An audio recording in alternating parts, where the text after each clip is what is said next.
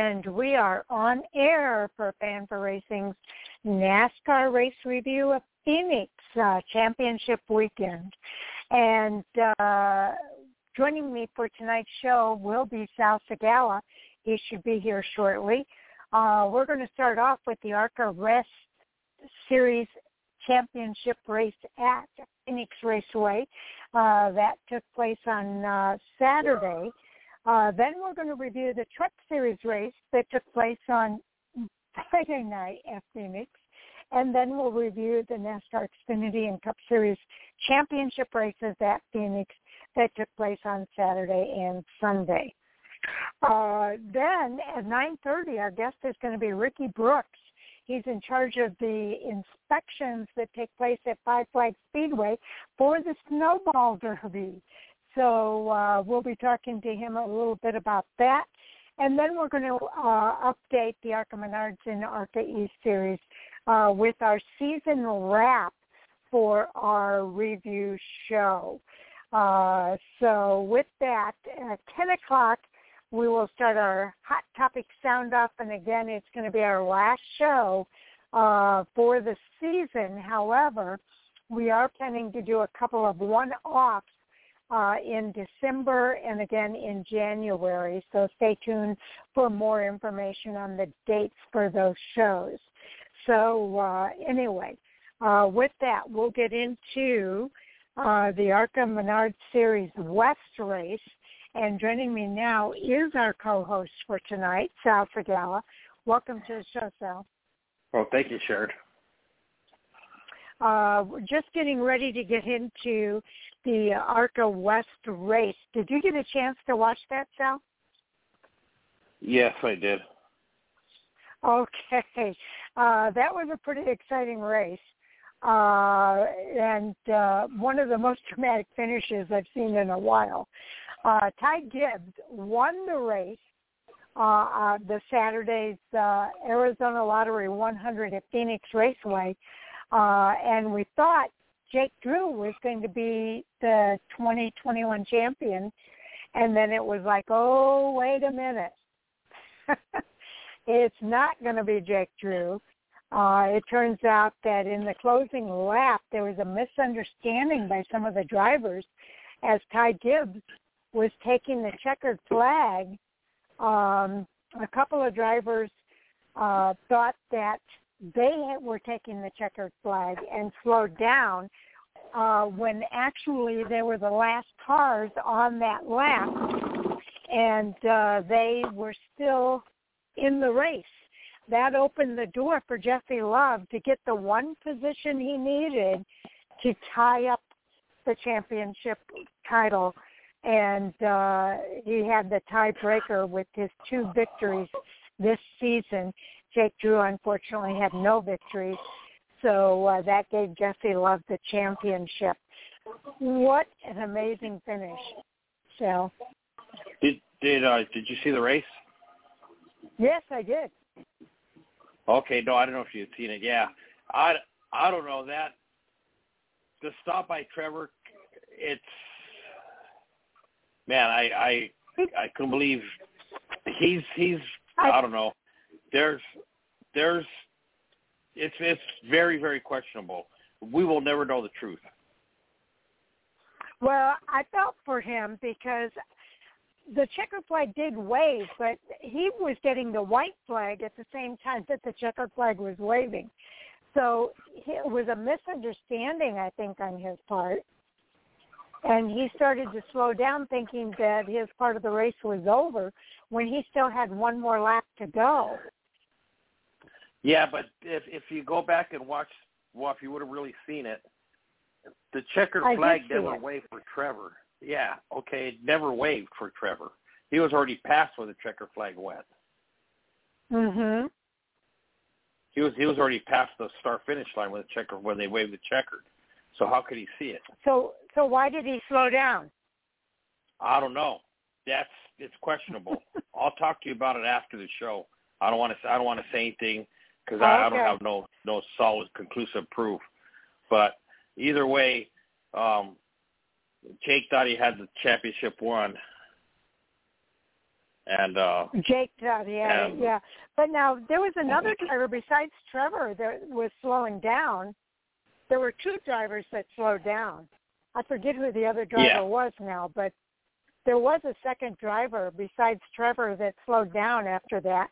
And one was behind Jesse Love, and the other one was ahead. Trevor was the driver who was ahead of Jesse Love. Jesse Love needed that one more position in order to make it a tie, and it just opened the door for him to get that one more position. He just kept going. Yeah, and, he did, because he was still way in the back. I mean, where Jesse was and where Jake was, Jesse knew that the race wasn't over yet because he was, he knew who was in front of him. He knew that all the other cars, were. So as far as that, but I don't know. I'm just either way. Jesse's a champion, and he went back-to-back championship. And congratulations to him. And he's 16 years old and back-to-back champion here in the ARCA West. So I was happy for Jesse. I was disappointed for Jake Drew. I know he thought he had it, and I know that was a huge disappointment for him. I felt bad for Trevor. I thought, I'm sure he didn't. I want to think that he didn't make that mistake on purpose. But Ty Gibbs was the race winner. It was, let me see. Let me take this back because Arizona Lottery 100. Yeah, these are the race results. Ty Gibbs won. Taylor Gray came in second. This doesn't sound right. No, this is on not what? right. On the final results? Yeah, what I'm looking at here doesn't look like the final results because Jake Drew came in second, didn't he? No, Jake Drew didn't come in second. Yeah, Taylor you're right. Gray finished second. You're right. Jake Drew came in seventh place. He didn't have to come in first or second. It was based on his position on the track and the points as they ran. Exactly. So Ty Gibbs came in first place. Taylor Gray in second place. Sammy Smith came in third place. Those are all rookies. Nick Sanchez with Rev Racing came in fourth place. J.R. Bergeron came in fifth place. That rounds out the top five. Another rookie, Jake Garcia came in sixth place. Then it was Drew Dollar in seventh. Raja Caruth, another rookie, in eighth. Gracie Trotter finished in ninth. And Cole Moore, another rookie, finished in 10th place. There were a total of 7 rookies in that top 10, which is amazing. Yeah, and actually when you look at the finishing order, from the full-time West drivers, even though this was a West race, so it really doesn't matter, but if you look at this would have just been just the West drivers that normally run, actually Cole Moore was the highest finishing, full-time West driver. Yeah, as a regular, right. he was the full-time. Jake Drew actually finished in 11th place, and Jesse Love finished in 14th place. And they're showing Trevor Huddleston in 15th with Todd Souza in 16th. It's just amazing how this race ended. I'm still shaking my head over it. There were a few cars that ran into problems. Paul Pedroncelli had brake issues. Travis Milburn had a transmission issue. Eric Nascimento, I know you've mentioned him as one of the local drivers out there. He ended up being involved in a crash, as was Josh Finopoulos involved in a crash. All those drivers had their days ended early as a result of their individual situations there. The rest of the drivers all finished running. This was a huge field for Phoenix Raceway and an amazing race. Do you want to cover the points Sal? Yeah, the see where we at here. For the Menards West. ARCA. Yeah, I just had it. Huh. That's weird. Did you have anything else you wanted to say about the race itself? Yeah, I mean, it was a dominating win by Ty Gibbs. You know what? Yeah, and it was just another one of those. It was another one of those wins. Where you kind of knew what what the outcome was going to be when he was in the field. But anyways, so I guess we'll cover the points. So the points were with the final West standing points was Jesse Love finished first. He was the champion. J. Crew finished second. Cole Moore finished third. Paul Pedroselli finished fourth, and then Joey East rounded out the top five. And then from there, then the next one down was Trevor Huddleston, Todd Sousa, Takuma Koga, Bridget Burgess, Bobby Hillis Jr., and those were the 10 drivers that competed every race this season. And I think pretty sure that Jake Drew ended up getting the Rookie of the Year by 2 points over Cole Moore. Wow. Wow. So that was pretty exciting to watch that race. Like you say, Ty Gibbs pretty much dominated the race. But what I think a lot of people were watching is the positions of Jesse Love and Jake Drew, because every position meant either they were 1 point ahead or 1 point behind or they were tied, and it just fluctuated throughout the race. It really was amazing to watch. Yeah, they were bouncing back and forth as far as the who's winning championship. It was going back and forth, and man, it was just something to see. Actually think, even I thought that Jake had won the championship. I didn't, because they didn't show what had happened with Trevor until after, and they said that Jesse Love stayed out, for the that he stayed out for the victory lane, for the not the victory lane, but for the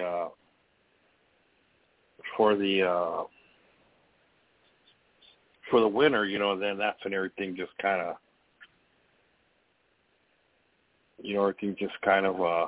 exploded from there. Then they went back and they showed the replay, of Trevor slowing down, and you hear him say, wait a minute. Yeah. And then you knew something was up, and they went back and showed that replay, like you say, that showed exactly what happened. Now, for those folks that haven't seen the race yet, there is going to be a broadcast on NBC Sports Network this coming Thursday, November the 11th at 5 p.m. Eastern. Again, I always advise people check your local listing because there might be some differences regionally. But, 5 p.m. is what it says here on the NBC Sports Network. You want to set your DVRs to catch this one. It's a 100-lap race at Phoenix Raceway, and again, Ty Gibbs is the winner, but there's plenty of action going on throughout that race. Yes, there was. It'll be good. Whoever hasn't seen it, excuse me, I'm sure we'll enjoy it. It was it was an up and down race, but it was. It was just the first of many crazy finishes from the whole weekend. Yes. I thought the entire championship weekend was so much fun to watch. But we'll get into that.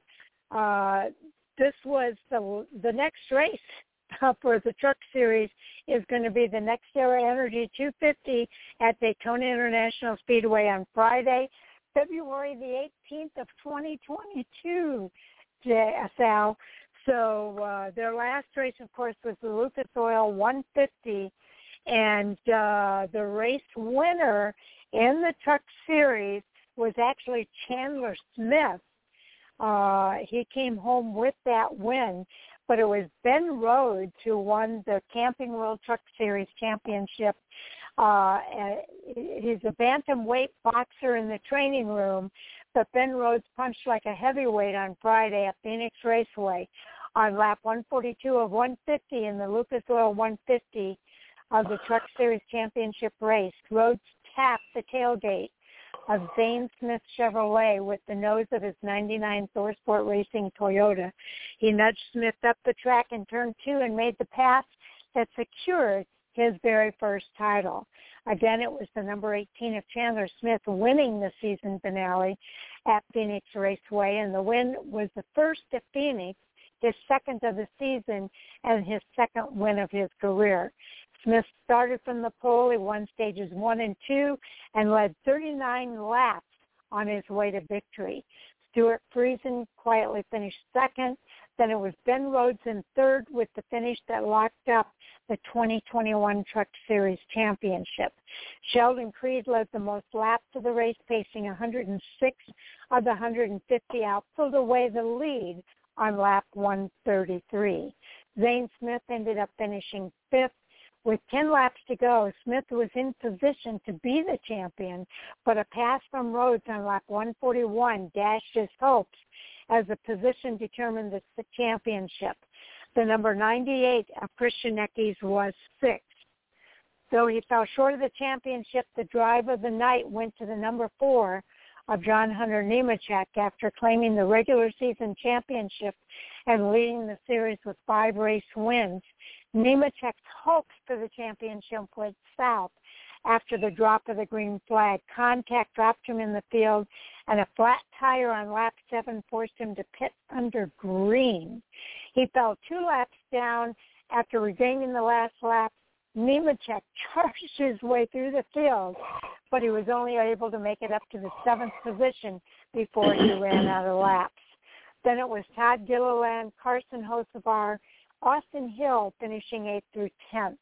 Matt Crafton was the lone championship contender to finish outside of the top 10. He ended the night in 12th place. There were 12 lead changes among 3 drivers, 4 cautions for 24 yellow flag laps. The average speed of the race was 99.374. Chandler Smith's win was his second victory in 38 starts in the Truck Series, his second victory in 9th top 10 finish this year, his first victory and finish in 3 races at Phoenix. Stuart Friesen posted his 5th top 10 finish in 6 races at Phoenix, his 9th top 10 this year. Ben Rhodes posted his 4th top 10 finish in 7 races at Phoenix, and Rhodes won the championship, as we mentioned earlier. Chandler Smith in first was the highest finishing rookie.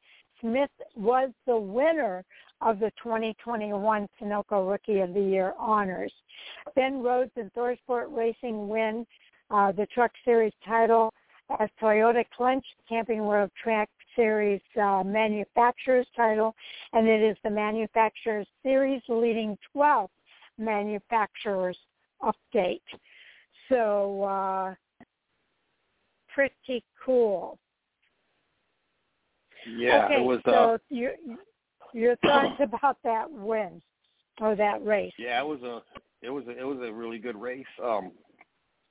Gosh, I mean, they all of them really put it out there on the line, and of course, Sharon Smith came up, and Ben Rhodes, did what he had to do, pulled off, the charge from a few drivers, to get that all important spot, to win the championship.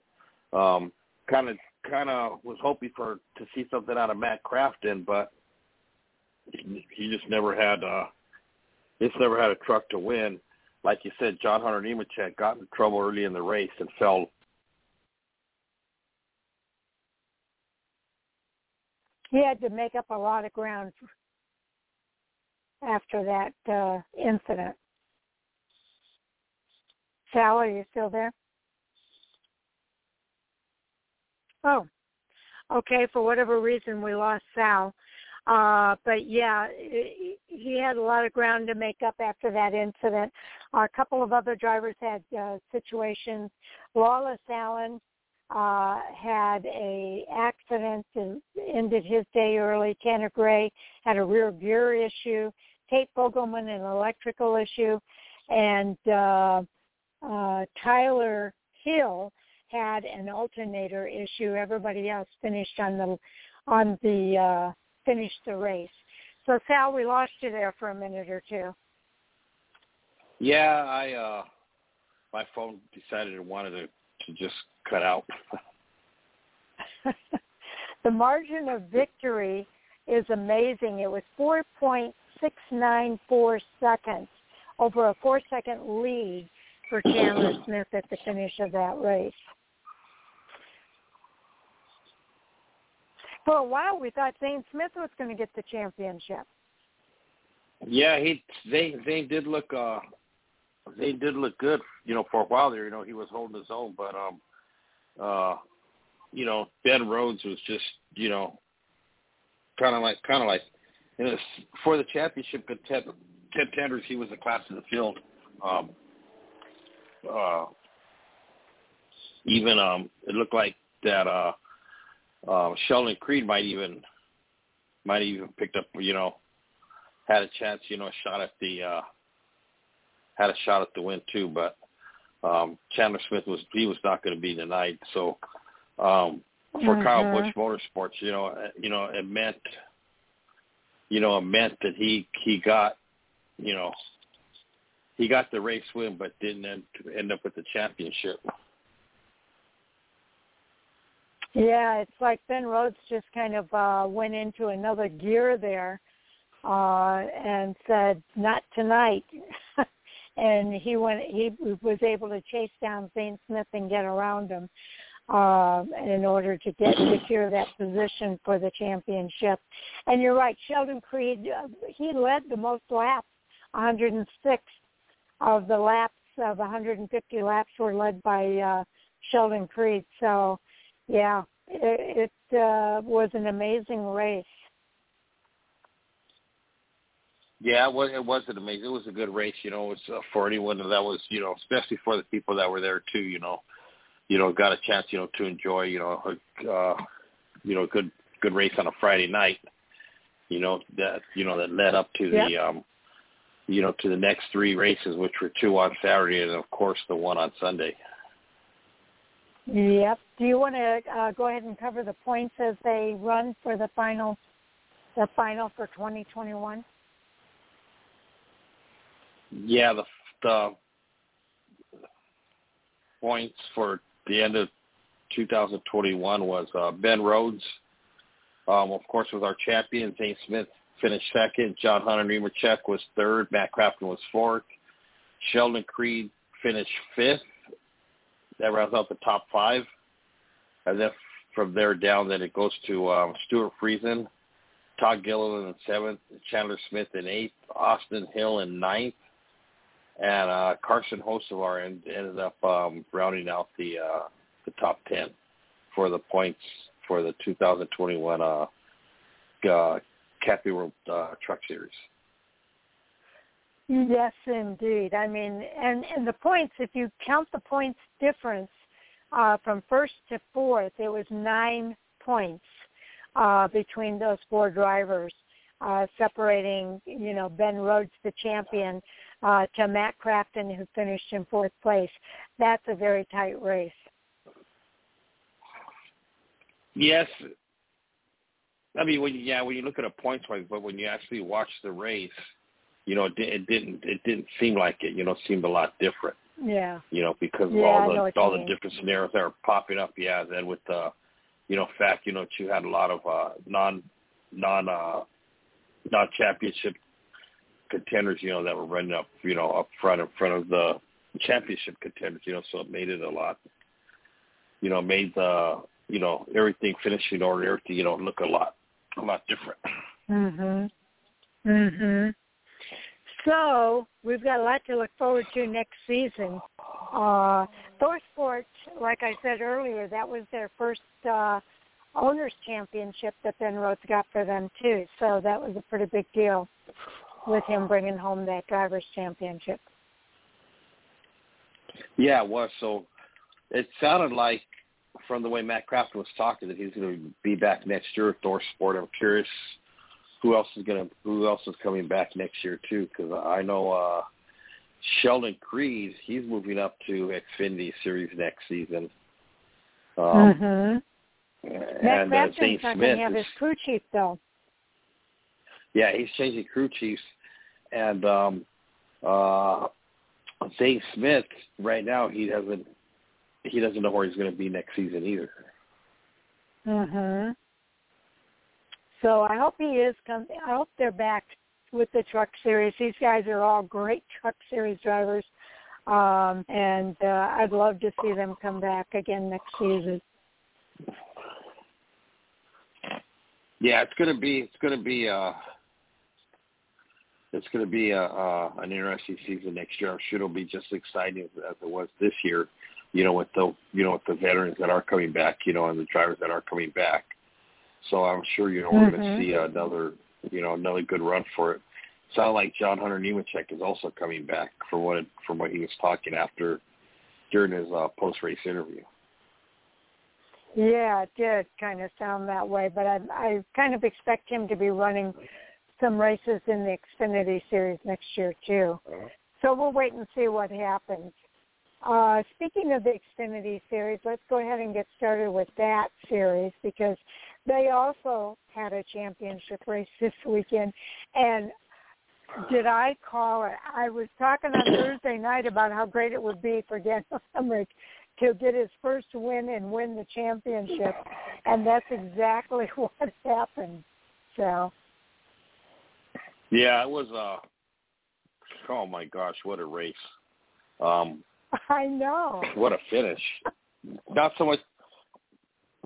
The race played had a whole bunch of different scenarios, but the finish itself, gosh, I mean, that was really one heck of a finish for the championship. Yeah. Yeah. There and were Daniel door coming to the finish. He finally did what he needed to do. We were talking last Monday, and I said, if Daniel expects to win anything, he needs to be a man about it, and he needs to be a little bit more aggressive. You know what? And finally, on that last lap, he got aggressive. Did what he had to do, to get that, not only the win but get the championship. Yep. Executing a bump and run on the final corner of the last lap, Daniel Hemrick earned his first career Xfinity Series victory while passing Austin Cindric for the lead. It was Hemrick's first victory. Okay. He picked the perfect time to win his first NASCAR National Series race, and the title came with it. Executing that aggressive bump and run on Saturday night in the championship, he passed Austin Cindric in the final two corners at Phoenix Raceway. It was Hemrick's first NASCAR Cup Series victory in 208 starts, 38 Cup Series, 120 Xfinity Series, and 50 Truck Series races. Cindric finished second, missing out on his second consecutive championship despite leading a race-high 113 laps. The other two championship Ford drivers, Noah Gragson and A.J. Allmendinger, experienced late race woes. They ended up finishing 13th and 14th, respectively. Harrison Burton came from the rear of the field to finish third, while Riley Earps finished fourth, and Justin Haley rounded out the top five. John Hunter Nemechek took the checkered flag in sixth place, and Brandon Jones in seventh. Then it was Brett Moffitt, Justin Allgaier, and Sheldon Creed making up the rest of the top 10. There were 16 lead changes among 5 drivers, 10 cautions for 61 yellow flag laps. The average speed of the race was 85.845 miles per hour. Again, it was his Daniel Hemric's first victory in 120 Xfinity Series races, his first victory and 21st top 10 finish in 2021. Also, his first victory and 5th top 10 finish in 8 races at Phoenix. Austin Cindric posted his 7th top 10 finish in 8 races at Phoenix and his 26th top 10 finish in 2021. Harrison and Burton posted his 3rd top 10 finish in 4 races at Phoenix, and it was Sam Mayer who finished in 13th, was the highest finishing rookie of the race. Daniel Hemric, of course, won the Xfinity Series Driver Championship. Team Penske's number 22 team with driver Austin Cindric won the 2021 Xfinity Series Owners Championship.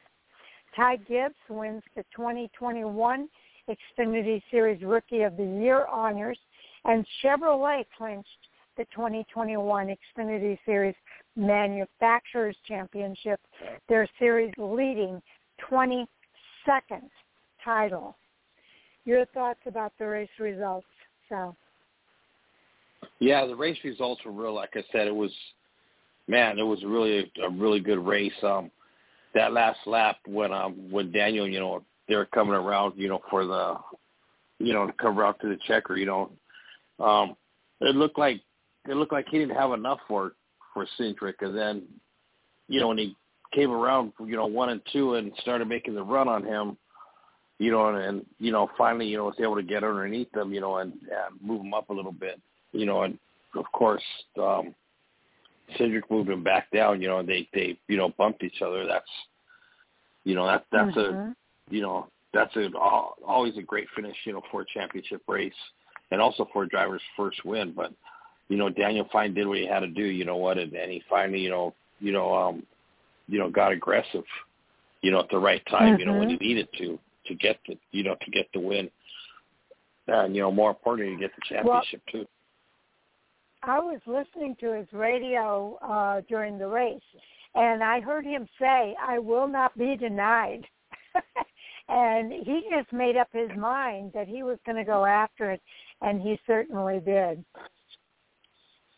And throughout the season, we talked about it. Had he taken this route, he would have had a lot more wins. He could have made the championship run a little bit more easier.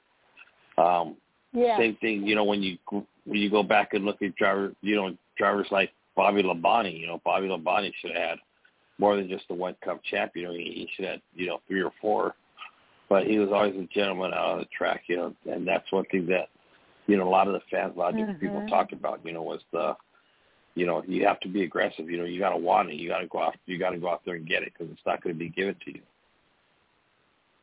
Yep, the margin of victory was .030 seconds. That's how close it was.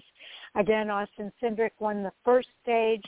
It was the number 18 of Daniel Hemric winning the second and third stage.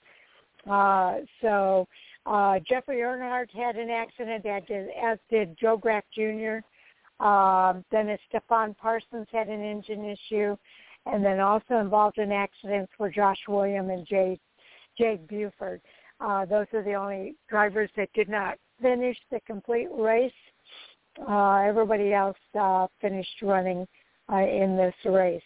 We mentioned that Sam Mayer was the highest finishing rookie. Give a shout out to Dylan Lupton, one of our buddies here on Fan4Racing Radio. Ended up with a 15th place finish, as did Blaine Perkins, finishing in 16th. Couple of our buddies. Yeah, you got to give a shout out to them. Especially Daniel. Actually both of them, Blaine Perkins and Dylan Lupton, because they're both not full-time drivers. They're just coming for select races. But this has always been, I think, one of Lupton's favorite stops at the that the tour makes. And what about Riley Earps? I think he came on strong in the second half of the season. He ended up with a fourth-place finish. Yeah, he had a really good run too. Almost looked like he was going to get a podium, and he just kept grinding. And finally, he found that he had no more real estate. Exactly. I heard today the little girl that lives across the street was telling me that Justin Allgaier is going to do a Zoom call with her class tomorrow. Of course, he's from Illinois here, but the kids have been learning about Justin Allgaier and his racing career, and so they're going to have a chance to ask him questions tomorrow. I thought that was pretty cool. Yeah, it is, especially for him to take, time out of his time, during championship weekend, slash championship week, and take the time out, to talk to, the Yankees like that. Yeah, I thought that was awesome. And the fact that they're learning about him, the fact that he's from Riverton, Illinois here, and that he's been a NASCAR driver, she knew some things about him already and had her questions already. So I thought that was worthy of note, and a shout-out to Justin Allgaier. Okay, Sal, let's cover the points here for the Xfinity Series. Okay. Let's see where we're at here. Xfinity Series points.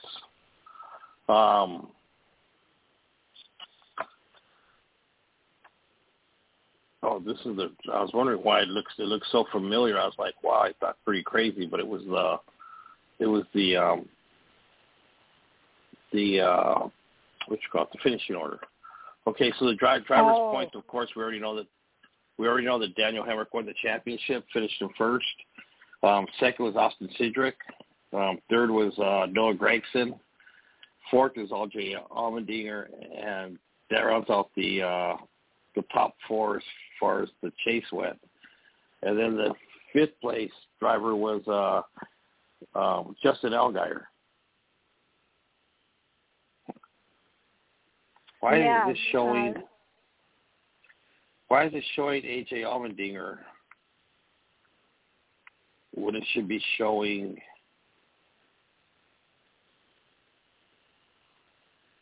AJ Allmendinger was one of the top four. Yeah, that's right. It's fourth. Okay. And then Justin Allgaier. Okay, Justin Allgaier's fifth. Justin Haley sixth. Brandon Jones seventh. Harrison Burton eighth. Myatt Snyder ninth. And Jeb Burton finishes in the top 10. How about that? Those two Burton boys in the top 10. Yeah, that one Herbst. Riley Herbst is right there. Only 5 points away from. Finishing in the top 10. Yep. Riley Herbst had a great season. He started out slow, Sal, and I think a lot of people were worried about it because he was in the championship-winning car from last year. So I kept saying, give him a chance to kind of get his feet under him. I think he'll be better in the second half, and he was better. I hope he's coming back to Stewart-Haas Racing for the next season in the Xfinity Series. We really don't know yet, but I hope Riley does come back. Yeah, so do I. I hope he gets the opportunity again to run in the series. You know what?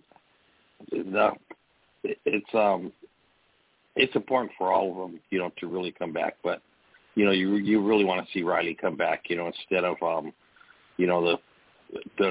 the rumor, which I doubt it's going to transpire, but having Haley Deegan taking over that seat. Ooh, well, not that. I mean, that would be okay, but I just really want to see Riley get another opportunity in that car. I'm not dissing Haley by saying that.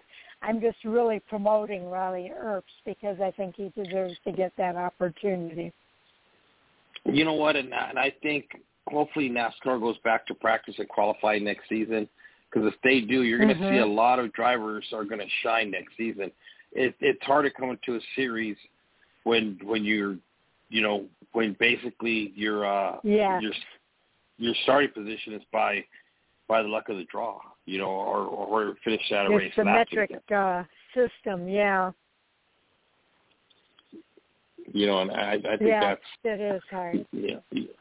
Yeah. So I'm hoping that, that next year, that NASCAR opens it up, and lets them, have practice and qualifying again, and then, this way, you can really see what a driver's worth is, and see how much that practice is going to help. Yes, indeed. I got to say, I was happy with the all four champions, if you count the ARCA West. Kyle Larson came full circle in winning the NASCAR Cup Series championship race.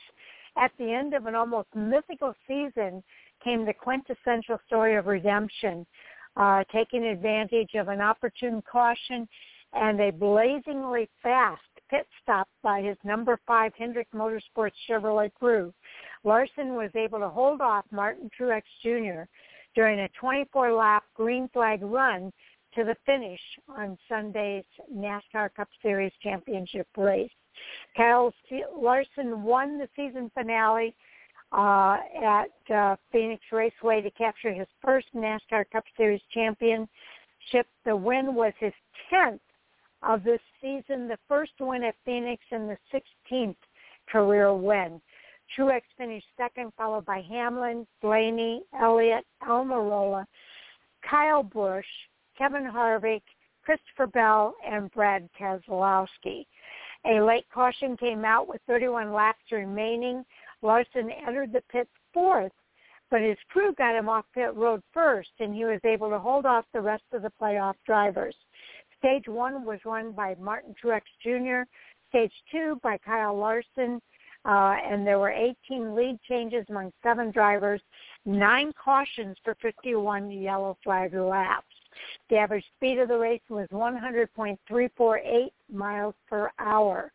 Larson won the 34th Annual Cup Series Championship race.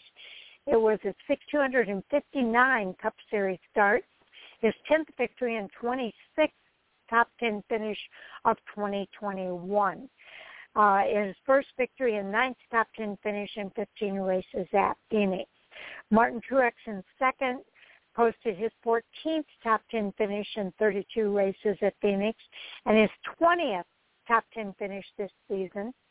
Denny Hamlin in third posted his 20th top 10 finish in 33 races at Phoenix. Anthony Alfredo, who finished 34th, was the highest finishing rookie. He had a little bit of a scary moment on the track, so it's good to see that he was able to recover. Kyle Larson and Hendrick Motorsports have won the NASCAR Cup Series Driver and Owner Championships. Chase Briscoe won the Sunoco Rookie of the Year honors, and Chevrolet won the 2021 NASCAR Cup Series Manufacturers Championship.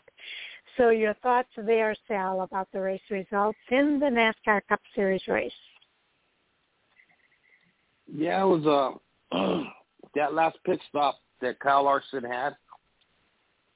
That was the deciding factor right there. If it wasn't for that, yes, it was 11.8 second pit stop, we'd probably be talking about Martin Truex Jr. being the Cup champion.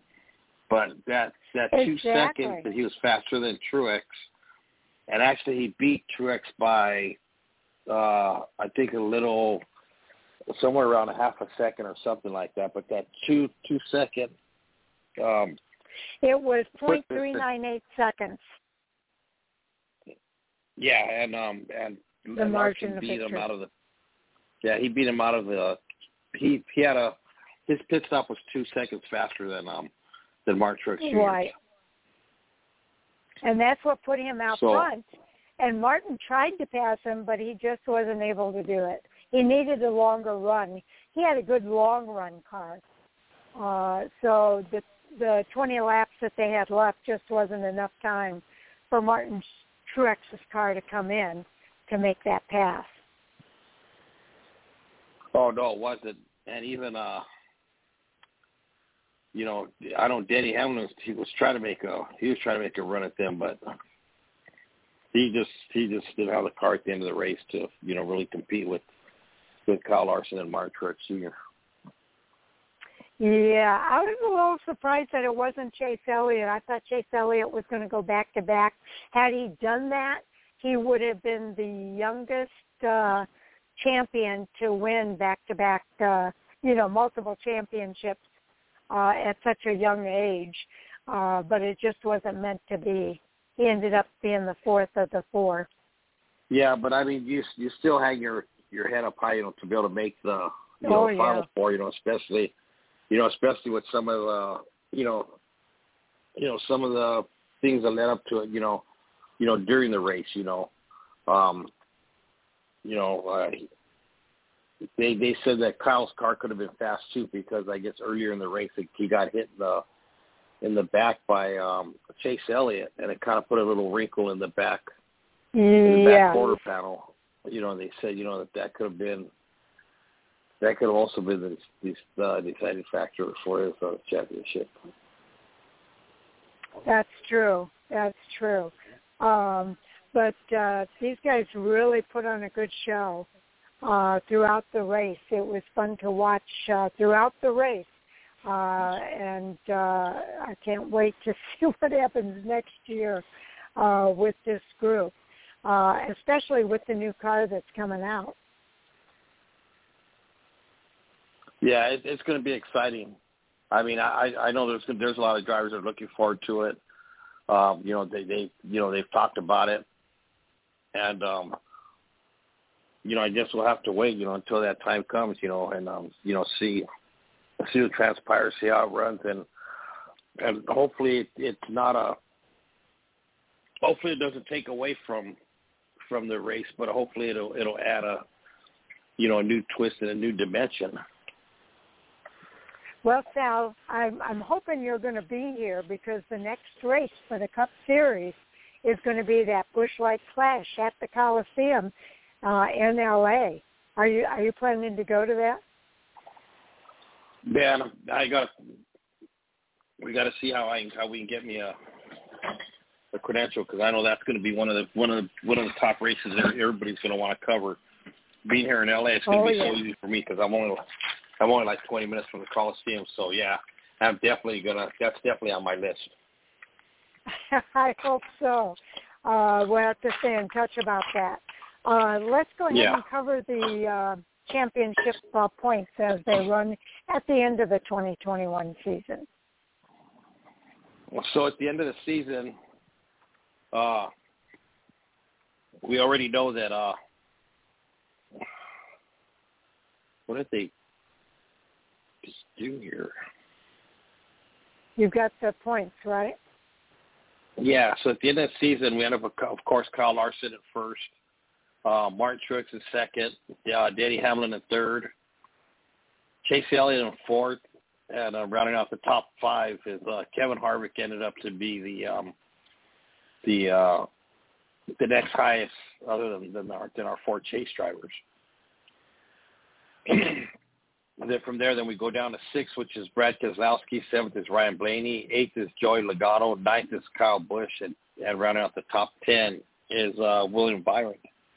It's going to be exciting to see what happens next season when Austin Cindric comes to the number 2, and Brad Keselowski goes to number 6 over with Roush Fenway as a driver owner now.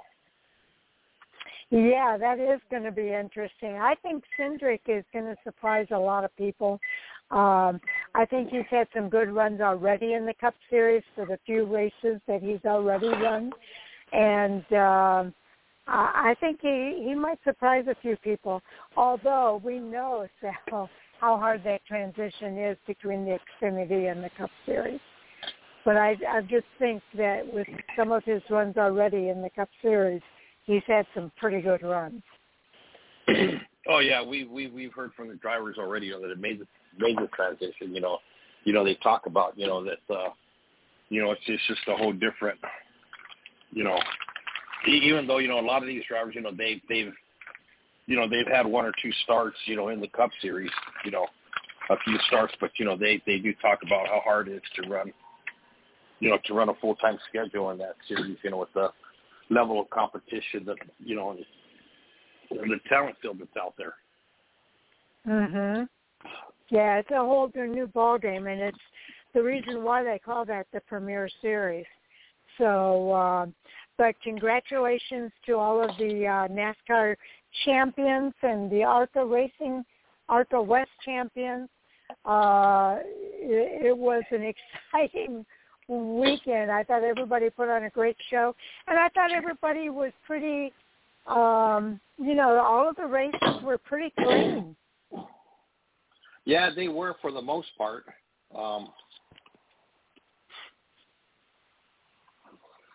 They were for the most part. I'm just, going to see, how everything plays out next year. With some of the drivers that are leaving, like what's going to happen with Ryan Newman. Mhm. They still haven't made an announcement about the charter for Kurt Busch they haven't put it in concrete yet for the charter for Kurt Busch and the with Denny Hamlin bringing another team into the series. A lot of speculation there, but nothing concrete yet. You're absolutely right. And then to see if NASCAR is going to do anything about Bubba Wallace running out on the track the way he did. Oh, to say to congratulate his buddy.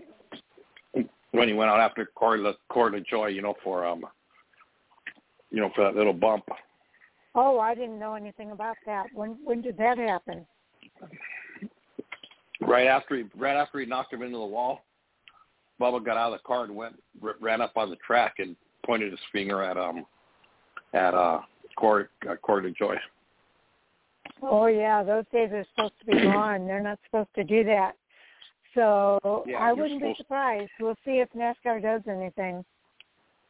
But yeah, I missed that. I must have stepped away for a minute when that happened. Yeah, it was like the seventh lap into the race, and Corey and there was another driver that was like around him, and they came 3 wide, and they ended up knocking Bubba. He clipped Bubba and knocked him into the wall. And Bubba got out of the car and went out on the track and was waving his finger at him, or making an arm gesture, like, dude, I can't believe you just did that. Right. Well, if there's going to be a penalty, we'll probably hear about it Tuesday or Wednesday. So we'll have to wait and see what happens. Sal, we've got a guest coming up here at 9:30 p.m. Eastern Time. Let's do a lead-in as to just who is RickyBrooks. Yeah, our guest for tonight is RickyBrooks. He's the lead tech for the upcoming Snowball Derby.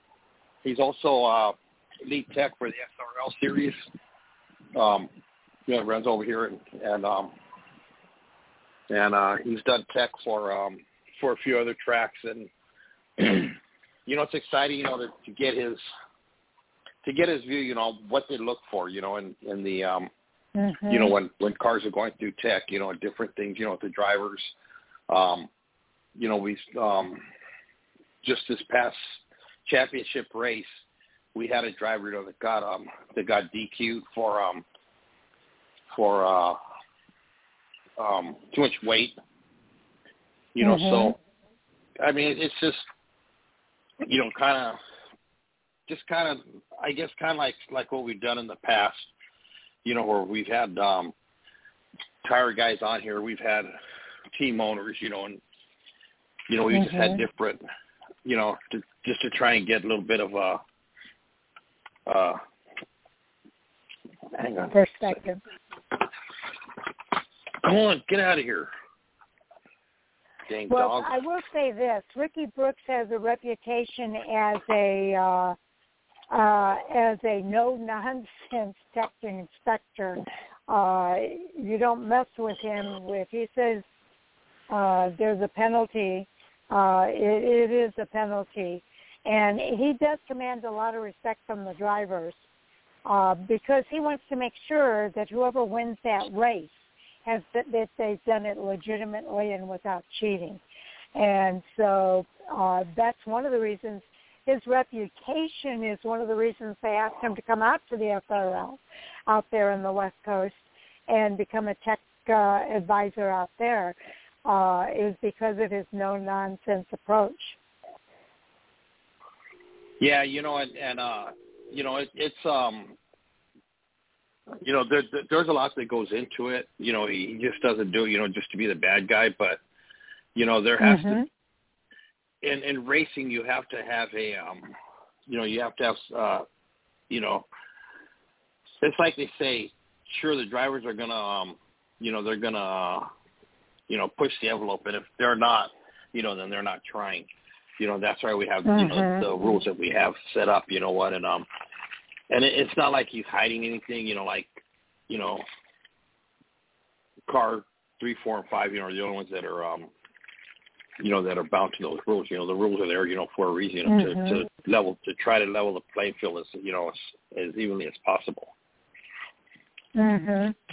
Yeah, we've had Ricky on before, but this is ahead of the Snowball Derby that's going to be taking place December 2nd to the 5th. It culminates with the Snowball Derby on the 5th, and we usually try to get the Snowball Derby winner on our show. I know we're planning to do one around the 6th or the 7th of December, so that will be our December show is when we, after that Snowball Derby, and we can kind of talk about that. Yes, hopefully we can get the winner on, after the, after the Derby. I know the last few years has been kind of hard, with the driver who has won the drivers who have won the Snowball Derby. But we'll see what happens this year. And what some people may or may not know is Eric Jones beat Kyle Busch at the Snowball Derby, and that's what caught his attention to hire him on for the Truck Series. That's how Eric Jones was able to move up. Exactly. It's a big race. It's one of the top short track races in the nation. And a lot of the drivers, they look forward to they look forward to going out, making that trip to Pensacola, to racing it. I know you're planning to go too, right, Sal? Yeah. Oh, yeah. Yep. I already got my reservations and plane and got my room, and I'm just sitting here waiting for the 3 weeks to come up so I can jump on my plane and head out there. Is Derek coming out this year? Oh yeah, Derek definitely be up there. He'll be running he'll be running Super Late, and then he's also running the Snowflake 100, which is his Pro Late car, which is a race that he won. He won that race 2 years ago. So okay, he's looking forward to. Hopefully, this will be his year. Sal. I hope so too. Your guest is here. If you want to go ahead and introduce him and start the interview, we'll go from there. Okay. Well, our next guest is RickyBrooks. He's the lead tech at like me and Sharon were saying, the Snowball Derby, but he also is a lead tech for the Spears SRL Southwest Tour out here on the West Coast, and he does tech for the Trans Am Series. And he's known all over for his for his I have to say his fairness. A lot of them don't like him. A lot of them like him. But he's here for a reason. You know what? And if you ever get to the Snowball Derby, you stop by Tech, you gotta definitely try his bacon. It's some of the best that I've ever eaten, and I'm a bacon fanatic. With that, welcome to the show, Ricky. How you doing? Doing good. It's one, thank you for coming on the show, and just kind of talk about, a little bit, about what a tech director does, and some of the some of the pressures, that you have to go through, on a race weekend, especially when you got a big race like the Snowball Derby coming up. Well, I hate to hurt your feelings, but we're not going to have bacon this year. Uh-oh. I'm just kidding. My wife's already ordered it. I was getting ready to text her and ask her.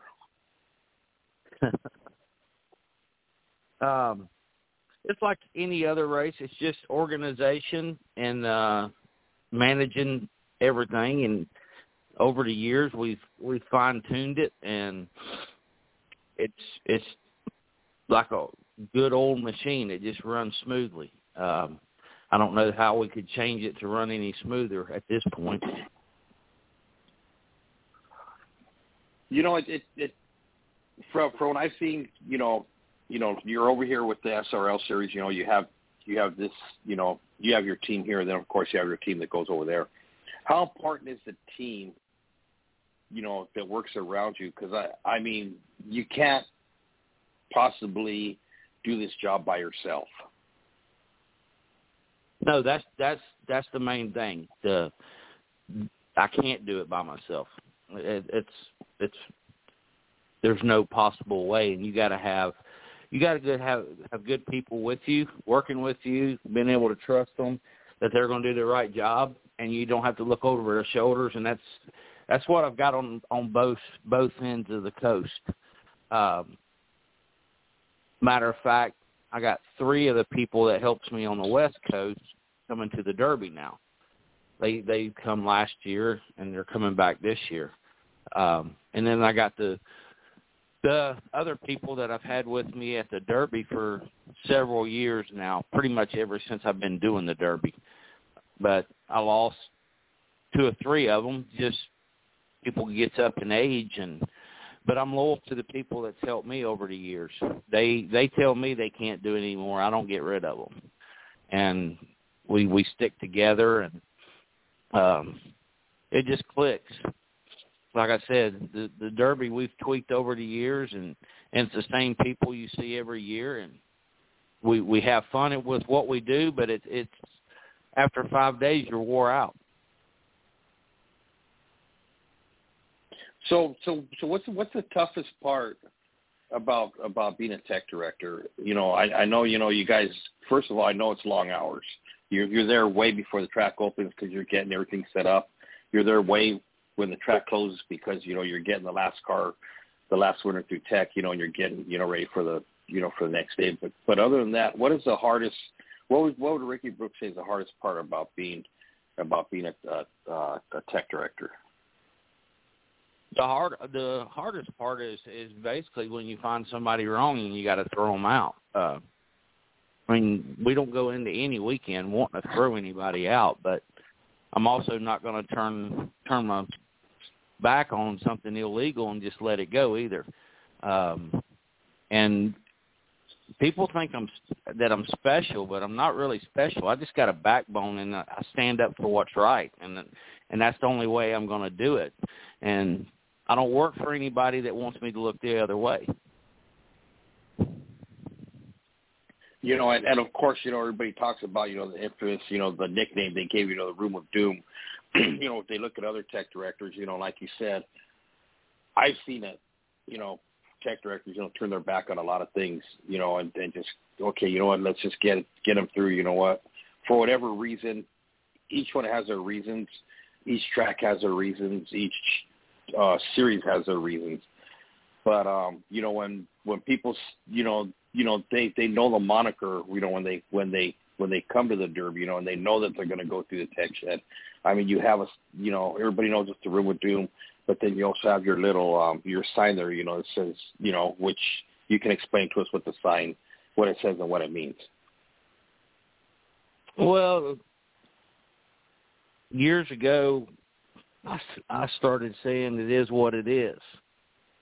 And it's basically, that's what it is. I mean, you can't change it. And then I put another one on there, you can't fix stupid. And that's probably one thing in this world ain't nobody can fix is stupid. And some of the stuff that comes through there, you're like, really? It's just unbelievable what every now and then you'll come across something like that, you know. But the Derby's gotten a lot better as far as that kind of stuff. Every now and then something will pop up, but it's gotten tremendously better. It's like when I first started, every Derby we would keep, 8 to 10 carburetors. We'd tag them, put them on the shelf, and at the end of the weekend we'd give them back because they were illegal. But last couple of years I haven't had to do that.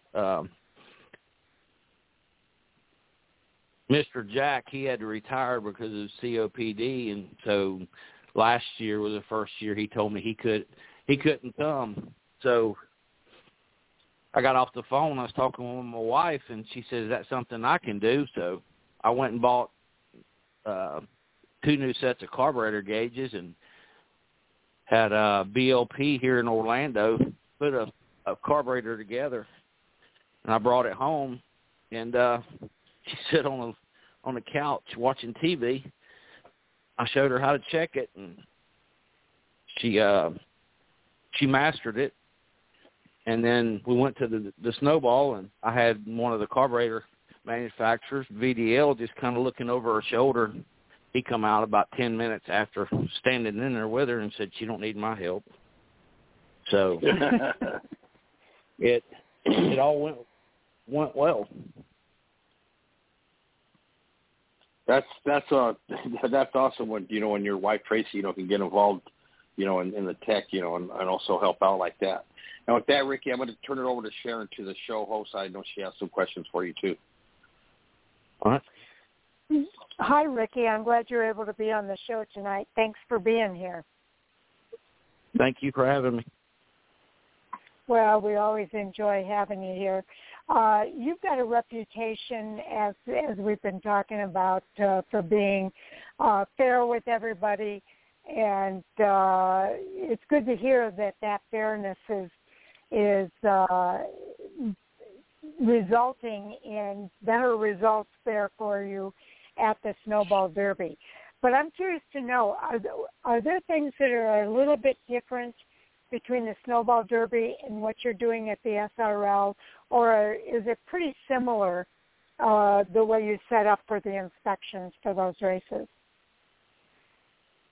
It's pretty much identical to what we do for like the Winter Showdown or the All-Star Showdown, but just a typical Saturday night race, we don't do as much as we do at one of those events, but pretty much everything's the same that we do all over. It doesn't really change. At the Snowball, you can't work with them as much as you would on a Saturday night race, but most of the time it's something that you don't need to work with them on anyway. Okay, because I know Snowball Derby, you get quite a few drivers that are coming out for the Snowball Derby in hopes of qualifying and being in that final event on the last day. How do you manage to get through all of those cars? Because it's a whopping number. Well, it's like he was saying a few minutes ago, it's the team. Without all the individuals I have helping me, which is 14, there's no way possible to do it. On the first day, we'll have 2 separate tech lines running, and we'll run all the supers through one line and all the pros through another line. And then after that first day, we get them all through. Then now it'll just become one late model line, and then I got a local tech line that I got to run all the local cars through. Because we have 5 divisions coming in and out of there the rest of the weekend. So it's just having good people in place. And them knowing what to do, and I'm just kind of overseeing it. Well, I know your reputation is well known around the country, and that's why you're involved in some of these other late model and pro late model series around the country. But you also do. Did I hear Sal say that you're also doing some sports car inspections too? Yes,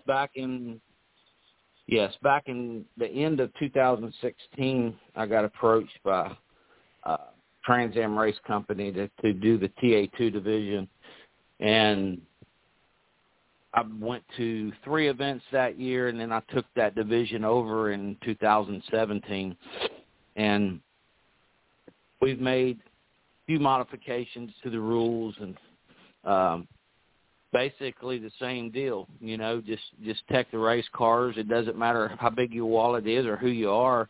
Everybody gets treated the same. And we actually, they had a record car count of 38 back in 2015, and we were going to beat that last year till COVID come.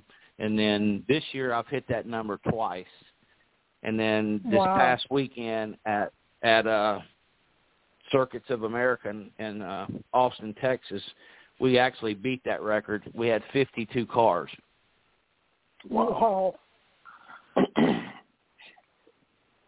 That's amazing. And your crew was able to handle it, obviously. Yes. We ran all the cars through tech like we normally do. I had to add about an hour to the schedule, to our tech schedule to do that. But we got all the cars through tech in about 4 hours, and everything went smooth. It was a busy weekend, but it went smooth. Well, that's good. And again, it's your experience that really, I think, makes a difference there. You've got this year's Snowball Derby coming up the first week of December, the 2nd through the 5th. It's going to be busy because you've got cars coming from all over the country. What is your most memorable moment of inspections for the Snowball Derby?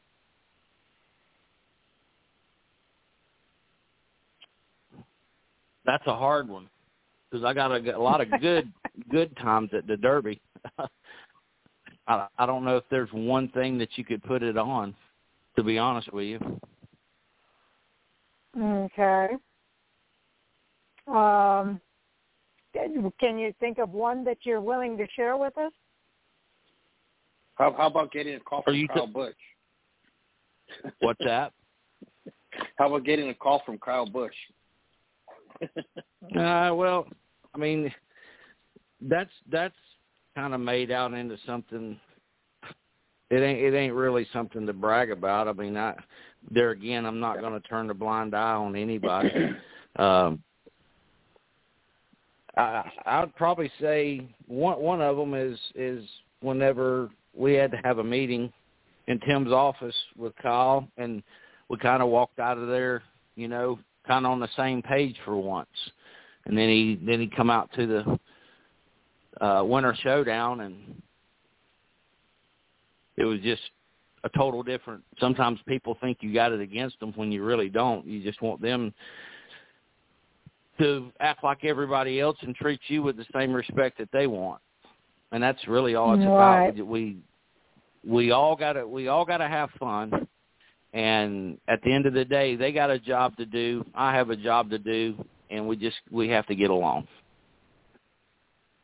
Exactly. So, and I think that's what fans really like about you, Ricky, is that they know that the race is a fair race when all is said and done, because they know that you've done everything you can to ensure that everybody's playing from the same rule book. So thank you for all that you do there. I'm going to pass it back to Sal real quick. I know he's got some more questions for you, too. Thank you. Sal? Ricky, yeah. There's always, everybody talks about the fine line. You know what? And I think, you mentioned it earlier, about, and it's about favorites. We all have our favorite drivers. We all have our favorite teams. We all have our favorite crews, that come through. Some are, some, like to joke around. They like to have fun. There's the ones that are real serious. Then, of course, there's the ones, that they'll walk through, like you said, they think that you have it in for them. When these teams come through, how do you draw the line, that fine line, to where, you kind of have the fun, but yet, the teams, that are more, they don't really like to joke around, because they think if they see you joke around with one team, they think that's their favorite, they're getting away with something. But yet, if a hardcore team comes through, that are dead serious on, on what they're doing, they think that you have it in for them. So how do you find that fine line, as you're going through tech, you're talking to them, you're trying to make them feel at ease? Well, I just act myself. I don't care if they walk up and they're frowning. I'm gonna be myself, and I'm gonna joke and cut up with them. And if they don't like it, they can just get pissed off, because I'm gonna be myself. I'm not gonna change for anybody, and it is what it is. We're all there. We're gonna have a good time. We have to, and we can get the job done without being a butthole to anybody. And I've seen you throughout the years, you're real, you're kind of like, how you say, you're a real neutral person, your outlook is the same, your demeanor is the same, you don't have these, like I've seen some, they have these huge mood swings, you don't have those mood swings, you're always laughing, you're always joking, having a good time. Of course, then comes a time, when you have to really put your foot down. And I've seen it, in the past over there. I've seen drivers come after you. I've seen teams come after you, and they just want to, they want to just, tear you apart, and they don't realize, hey, I'm just doing my job. How do you handle those kinds of situations? You almost have to treat it like an anger management class, because some of them you just want to punch them in the nose, but you can't do that. But I'm not going to back down either. And if they want to get physical, then I'm not going to back down from that either. But it's never really got to that point. Everybody's got a respect for each other, and we've had some arguments, but for the most part, it doesn't get out of hand, and every time something happens at a racetrack, I'll leave it at that event. It doesn't carry over to the next event, because you can't do that. If somebody cusses you at this race, you have to forget about that and move on to the next race. And when they come back through tech, you got to treat them just like nothing's happened. And if you can't do that, then you don't need to be any kind of inspector. Yeah, that's what I was saying, because I've seen, seen it, then you hear it, Ricky has it in for me this weekend, he's, you could tell, he's, whatever happened the race before, but, when I come out, he's gonna really check me, and it's funny because, when I'm in tech and I'm doing photos and I'm also watching what's going on, and everybody gets the same treatment. There's no special treatment for, say, a Derek Thorne to a Ty Majeski, to a Chandler Smith, or, to a Preston Peltier. It's equal when they come through. You asked me a memorable moment. So let's go back a couple of years. The year that I caught Richie Waters' cars with the homemade doors, and they were extended doors, and I made him take the doors off and give them to me. Well, that night I tie wrapped them to the golf cart that I was driving to the green flag party, and I drove up in there with them on the golf cart. And when Richie seen that, they just fell out laughing, Oh, and then we had a drink together. That's a good one, Ricky. Thank you for sharing that. You know what? I got to bring this one up. I think my best Ricky Brooks moment and I've seen a lot of good stuff, but I think the best one was, I think it was the second winter showdown at Koenig got rained out, and they had a go-kart track in Bakersfield, and it was a dirt track. And I don't know how they managed to get Ricky to race, and Noel and a few of the other guys. And Sharon, you have never seen so many guys go and I mean, blatantly put these guys into the wall. And everybody was standing, all the drivers, you know, fans and everybody that went to the track were outside watching. And it was really cool, you know, to see, you know, everybody get their shot at him. And, you know, and then, you know, of course, Ricky got out, you know, and he was go ahead. We actually bent the wall that year. Yeah. Oh, my. It was a solid steel wall, and we bent the wall out. And the guy that owned the place, he yelled at us, told us we wasn't going to ride no more if we didn't calm down. But actually it was Noah Graxon, I believe it was, the one that put me in the wall so hard. Yeah, I believe. But it was a bunch of them. But we had a good time that night. We had a really good time. Yeah, we did. It was a lot of fun. It was a lot of fun. Ricky, I just want from my part, I just want to thank you for coming on the show, and I'll see you in a few weeks. And you know, so with that, I'm going to let Sharon go ahead and close out the show. All right, I appreciate it. Well, we really appreciate you being here tonight, Ricky, and sharing some of your thoughts. I know the Snowball Derby is coming up December 2nd to the 5th. I know Sal's planning to be there, and a lot of drivers from all over the country are planning to be at that Snowball Derby. And I know you're going to be busy during that week. But we appreciate you taking time to be here tonight and kind of give fans a little bit of a look at what it is that you do. Before you go, are there any shout-outs you want to do to anybody?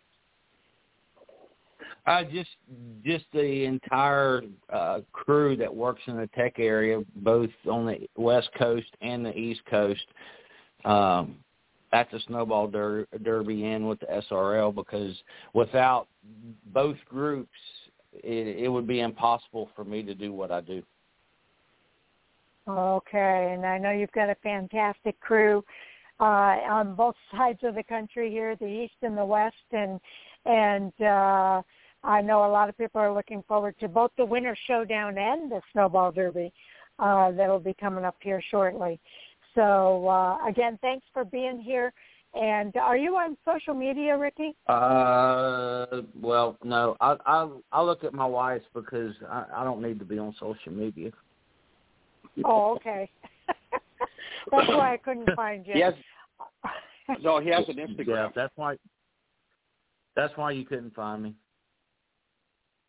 Oh, okay. Well, yeah, he has an Instagram, Sharon. It's Five Brooks.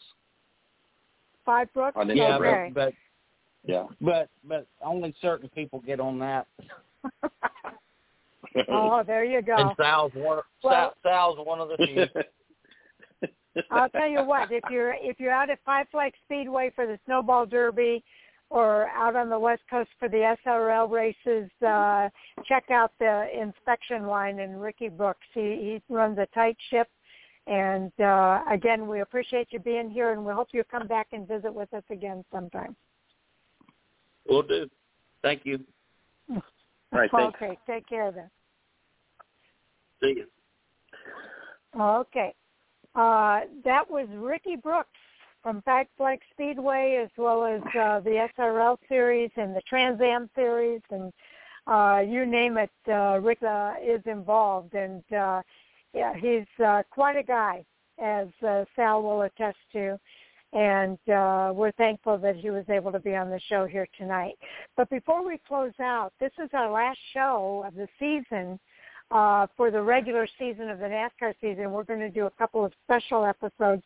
One is for the Snowball Derby, Sal, and we're going to be doing it probably December the 6th, which will be a Monday night right after the Snowball Derby.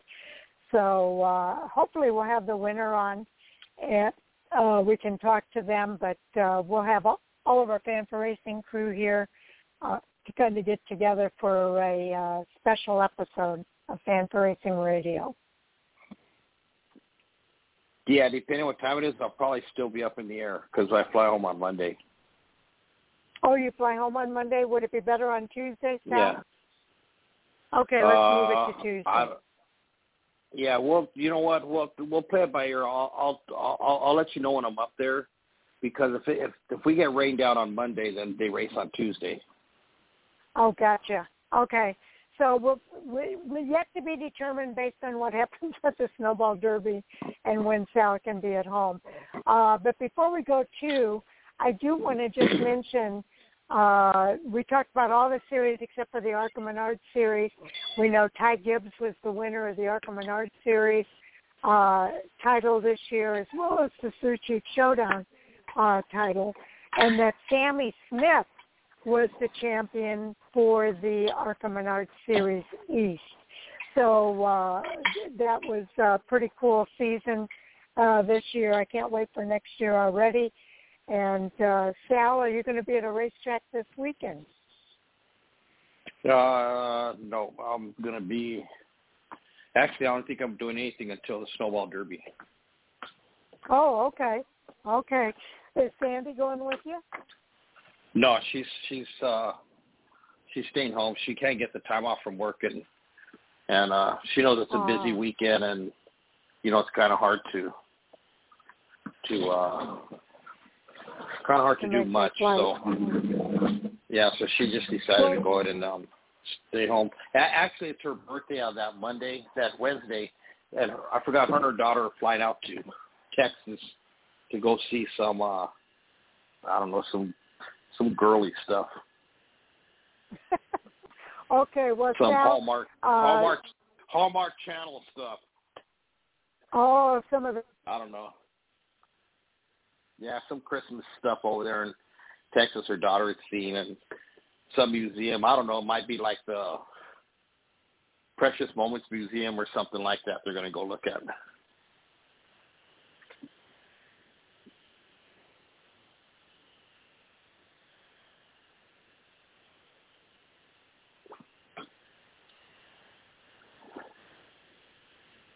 You still there, Sharon?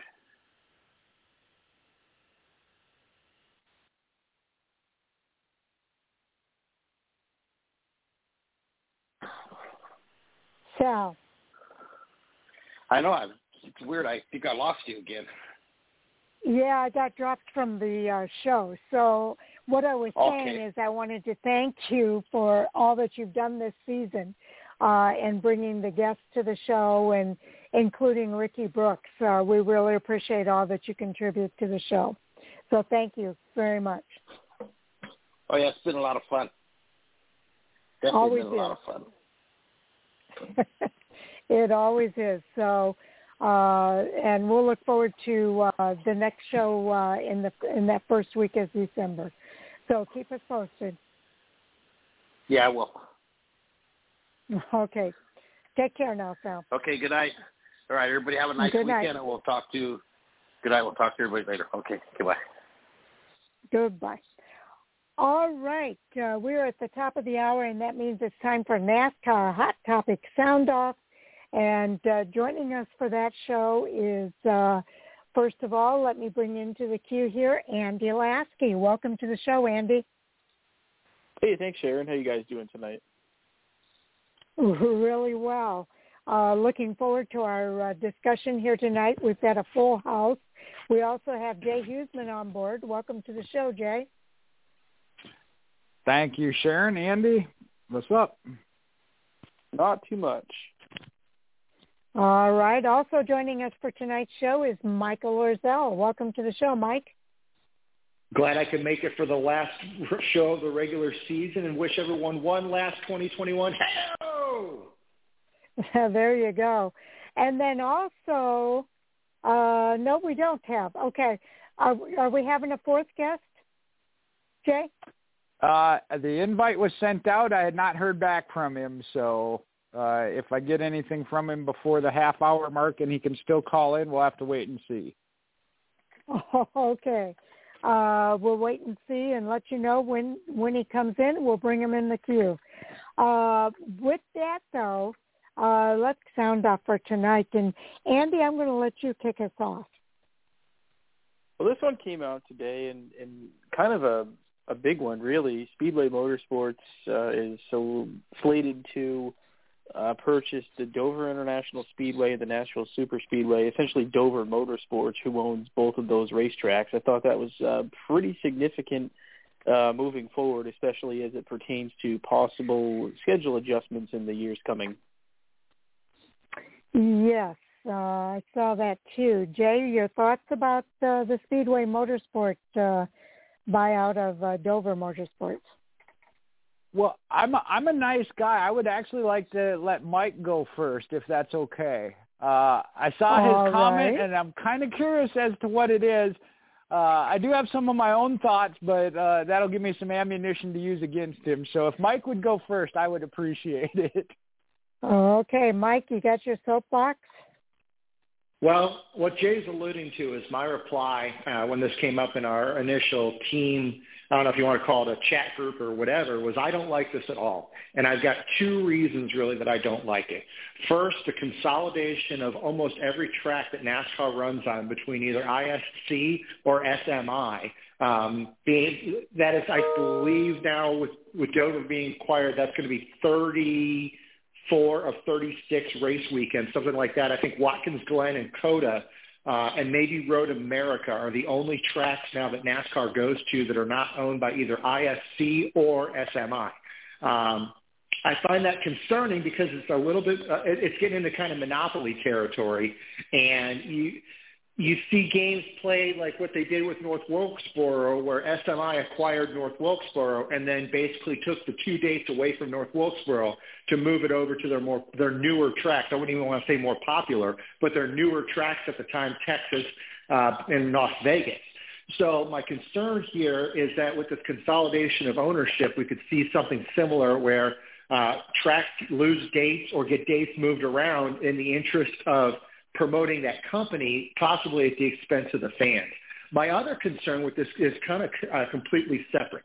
Dover Motorsports was a very different company from most other track ownership groups, specifically SMI and ISC, but also other ownership like the owners of Watkins Glen and whatnot. And the big difference with Dover Motorsports is they were a publicly traded company versus most of these tracks are held by private companies.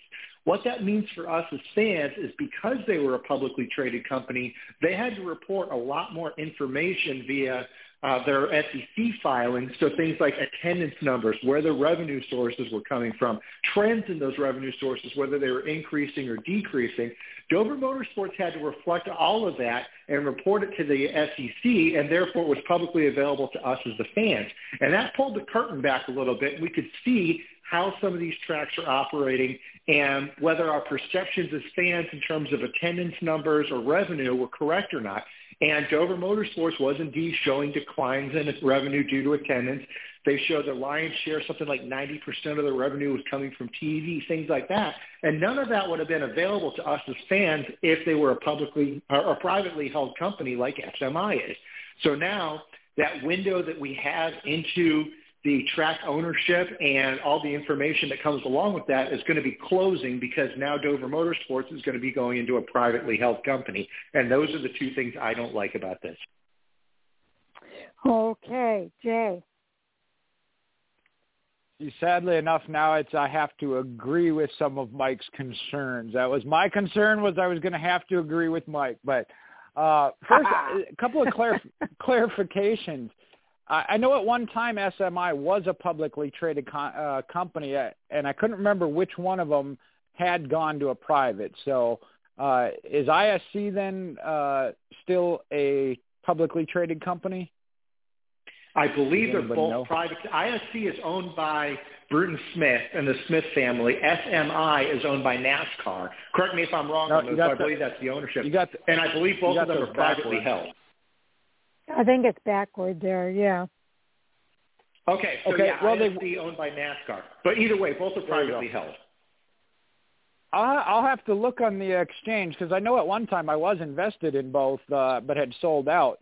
The concerns, the fact of, and I don't know if I take it to that level of they're trying to hide it, But like Mike said, if you're a publicly owned and traded company, yes, you do have to then answer to the fans more so than a privately owned company. So I do see where that concern is there. And then, as you mentioned, the monopoly, my take on that, though, is a little bit different because we've heard it in the past. We're down to or up to about 50-50, somewhere in that neighborhood. SMI has enough of the tracks that Bruton Smith had at one time threatened to pull out of NASCAR because he controlled half of the tracks that they ran at. So there was always that threat of he could either try and start his own series, something kind of like what SRX did. I mean, I know they did it for a different show and a different reason, but he had threatened that before. So that's where my concern comes as far as the more that they control, if there is an issue with them and NASCAR, he could say, okay, I'm going to pull all my tracks, and that's about half of the schedule for the NASCAR schedule. So that's where my concern comes in. But that's if it goes a negative route. There can be positives come out of it. We know what Bruton Smith and SMI, now Mark Smith, will invest in their tracks to make them better if that's their desire. Again, Mike had it right. They gave up interest in a couple of them and moved some dates, and I wasn't happy with that then either. So we'll have to see which way it goes. But it can be a positive. I'm going to hold on to that little bit of positive and hope that's the case. But Mike's concerns are very valid. Okay. Yeah, I see the concerns there, but I do agree with Jay. I think that before we rush to a judgment, we need to wait and see what they do. And I agree, it is concerning when you've got two organizations that are controlling so much of what happens with the tracks that are used by NASCAR. It really shouldn't be that way, but I don't know. Right now, I think what they're trying to do is remove the obstacles that they're running into, and the best way to do that is to buy them out. So I'm in a wait and let's see what happens with this mode to see if they're going to do something positive, or if it's going to be like Mike says and they pull some of these tracks and it ends up being a negative. We'll have to kind of wait that out. But I don't have much more than that to say. Andy, what are your thoughts?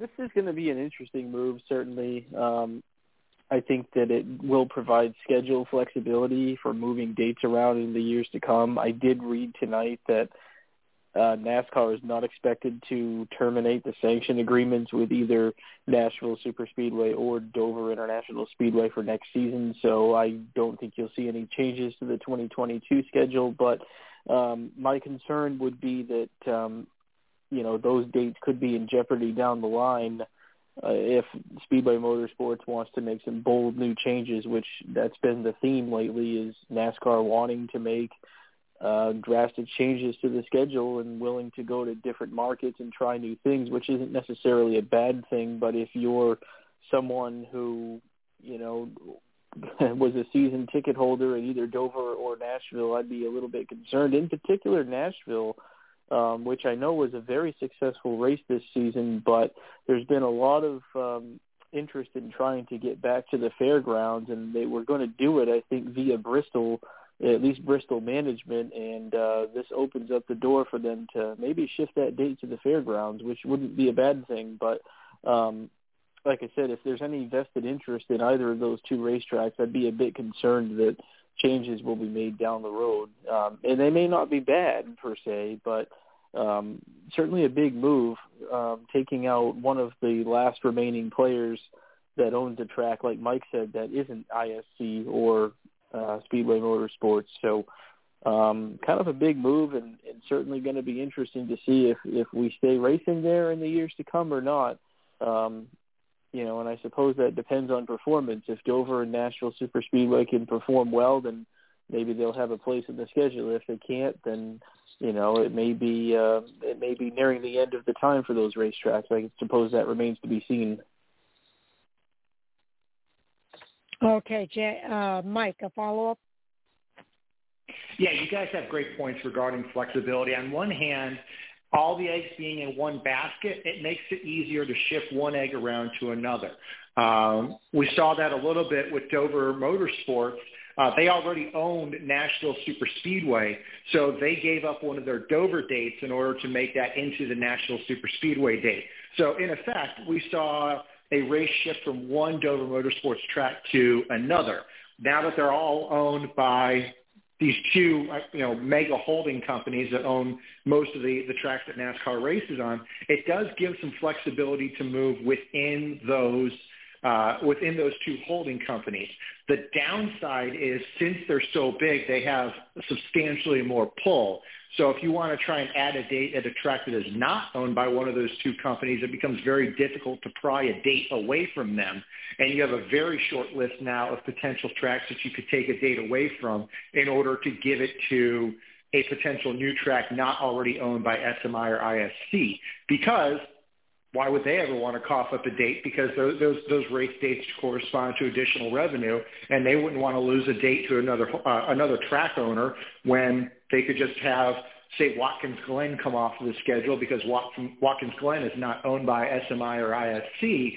That puts a track like that in jeopardy, and that's what my concern is going forward, in that we could see tracks that we really like suffer because they aren't under one of those two mega umbrellas. Okay, Jay. All right, I was looking a couple of things up. Yeah, both those companies did go to private back in 2019. I knew one of them had. I didn't realize they both had. And the articles, all the articles I could quick find there in those couple minutes, did report that it was to basically hide the financial records. That seemed to be the going reason for it. But there are some other things that do come out of it. I'm not saying that might have been on their radar, and I know we've talked about that of not showing attendance. So I noticed that the race purse had come back, with Sharon doing the preview, that has come back a little bit. So, which is then at NASCAR's discretion to release it. But like Mike said, you can't verify it, and that's where things get iffy. We'll have to see how the schedule goes. Like I said, there could be good things, there could be bad things. Hopefully we lean towards the good. I don't like, just like with the charter system, of then new tracks being able to work their way in. I mean, they already had to wait and get NASCAR's approval, but it's even more so if it's not one of their own tracks, because they're not going to give up one of their own dates to go to a new venue that they don't own. And if anybody can answer, Pocono, did Pocono get bought by one of them? That was the other that was an independently owned for a while, and I don't remember which one of them picked that up. Yeah, I'm not sure either, Jay, so I can't really answer that question. And I don't really have a whole lot more to say here. So, Andy, your thoughts? No particular follow-up. I think that it's going to be, in my mind, interesting to see the direction of what happens with both of those racetracks. I'd like to think that they both have a place on the schedule moving forward, but with the potential plans for revamping the schedule in the years to come, I think it puts them and other tracks in a bit of a precarious position. And, NASCAR has said that, I would put Speedway Motorsports in that group too, that if tracks underperform, then you may see them get the boot off the schedule. And, it's a good and bad thing. I mean, we've seen the same thing for so long that, we've gotten used to the venues on the schedule, and we've gotten used to, going to these racetracks. And, Sharon, all too well that the home track can just vanish, and you hope that doesn't happen, certainly. Mm-hmm. But so I guess if you're someone that, typically goes to these racetracks, that might make you a little bit nervous. But I suppose any of these racetracks are under scrutiny for performing, and certainly those that underperform, you might see make their way off the schedule in the coming years. So that'll be something we'll keep an eye on, and certainly adding 2 new tracks to the Speedway Motorsports umbrella, I think gives them more flexibility to make changes down the road. So that's what we'll look for. All right. Jay, you get the next hot topic. Well, this one, we'll see how touchy it is. A lot of things about Matt DiBenedetto. No announcement for next year. He did do some things prior to and through the championship weekend that maybe didn't garner favor. NASCAR President Steve Phelps had said that they didn't support the Go Brandon campaign that's been going on since I think they put it at Talladega. I think it started at the dirt track there, but Matt DiBenedetto then come out kind of in defiance of that with a video that he was involved in shirt, and now is regretting it. I know I watched the video he had today saying the guilt he carries, and he knows he kind of went about it wrong. But his position overall, especially being that he's looking for a ride. Okay, Mike. Your thoughts. All right, here we go. This has been kind of a long time coming, but Matt DiBenedetto used to have a reputation for not burning bridges. He had a good relationship with Toyota when he was running with the JGR-affiliated Levine Family Racing. He had a good association with Ford prior to that, which is part of the reason he found himself back in a Ford with the Wood brothers. I think Matt has now completely destroyed his reputation of not burning bridges. He has burned his bridge with Ford. Jenna Fryer, she kind of cryptically tweeted that, long story short, DiBenedetto very nearly did not start yesterday's race because of some of the antics that he pulled this past weekend. They very nearly pulled him out of the car. And it sounds like the only reason they didn't is because they figured that would give him more of the attention that he was looking for than just letting him run the race. I think what's happening here is he has realized that he is not going to get a ride for next year, at least not a notably good one.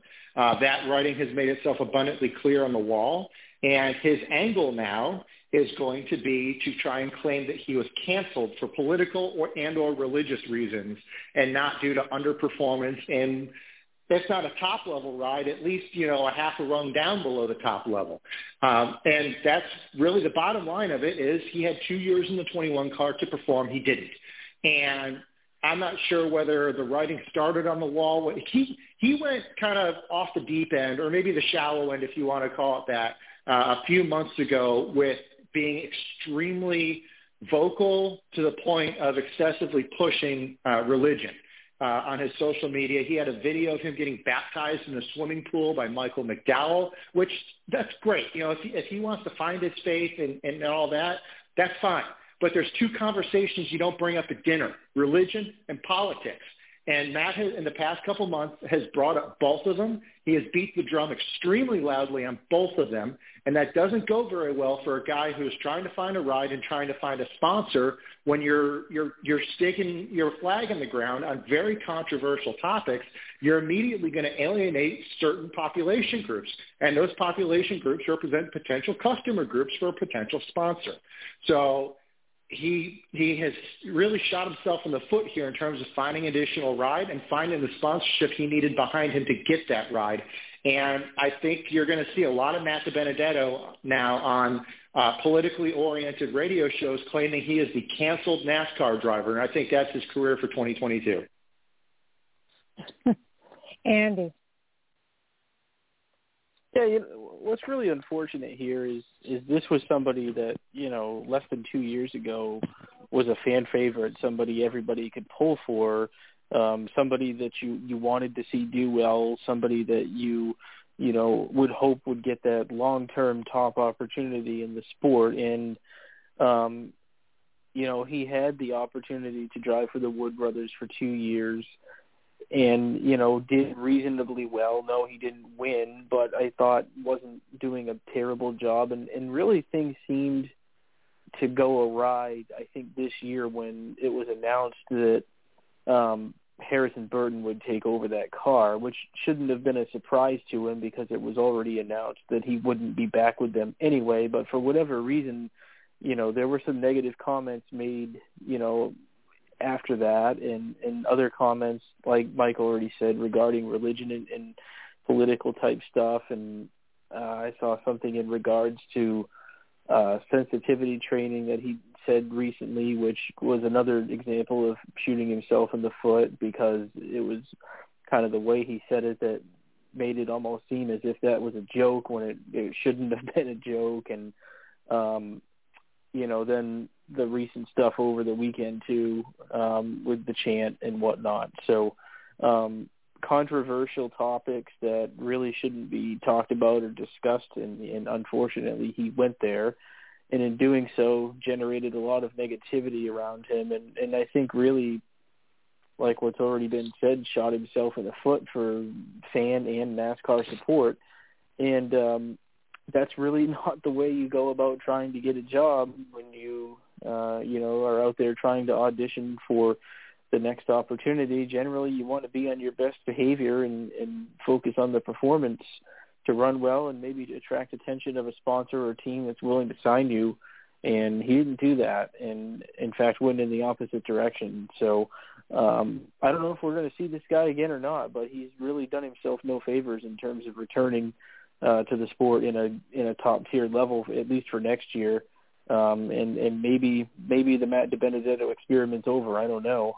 But like I said, it's really a shame, because not that long ago, this was somebody I think everyone could get behind and pull for, and I think that fan support is pretty much gone. So it's really a shame.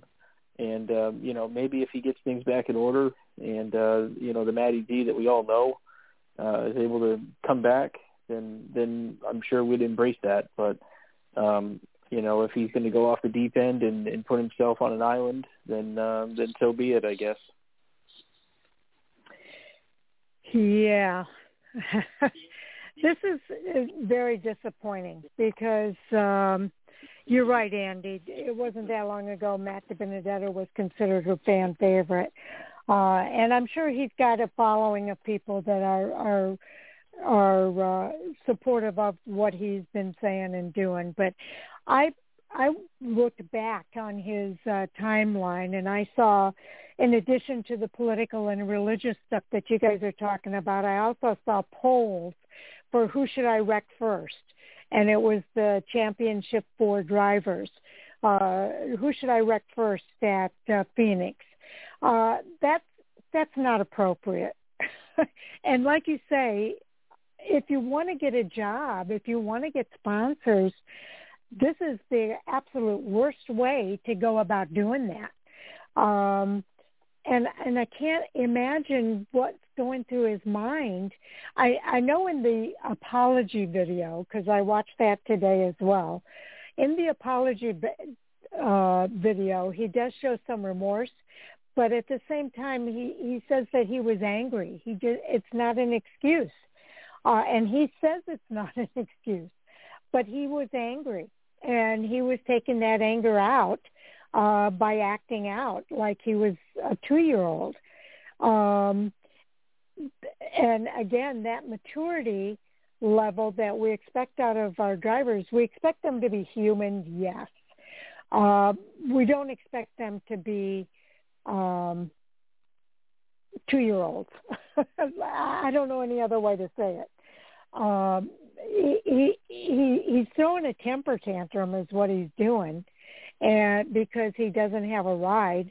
And I know that Mike's perspective is that he's going to kind of play that into the cancel culture mantra. But I think it's Matt DiBenedetto shooting himself in the foot, which is exactly what all of you guys have said. He knows better than to do all of those things. I expected more out of Matt DiBenedetto, and it's disappointing to kind of see all of those things happen. And I did see a comment along the line, too. I think it was from Daniel Trotta from an interview that he did on Sirius XM.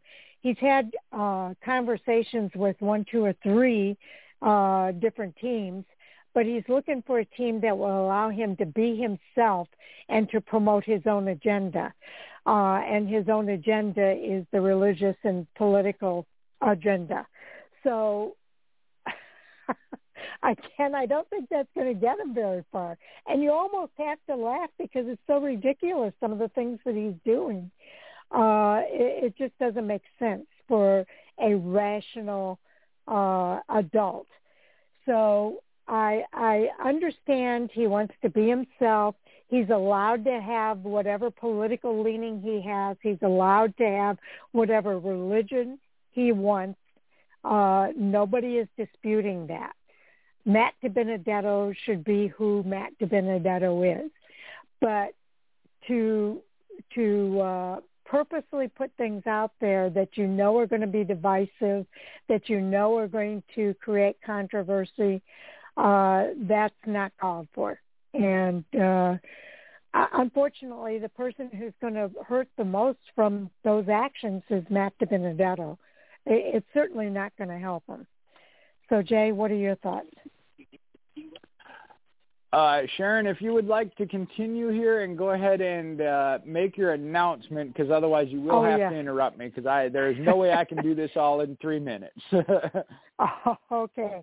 We're at that time of the show where I do a special announcement, especially for our first-time listeners, and it's because we're going to go off the air at exactly 10:30 p.m. Eastern Time. When we go off the air, you're probably going to hear us talking still, and we're going to be in mid-sentence. And that's because we continue to record the rest of that conversation as part of our bonus overtime material on our podcast. So what I do is when we complete our show here tonight, I'll go out on Twitter to let everybody know that the podcast is now available, which means that you can then go to our podcast player either at Blog Talk Radio or at Fan4Racing.com, fast forward to the 2-hour mark, and you can hear the rest of that conversation. So again, it's just an alert, especially for the first-time listeners that haven't gone through this with us before, so that you're not lost on where's the rest of the show and how do I listen to it. We've given you all that information so that now you know. So with that, Jay, get your soapbox ready, and it's your turn. Yeah, well, this is one where maybe if our other guest had possibly shown up, could have been interesting, because him and I have had some of these conversations.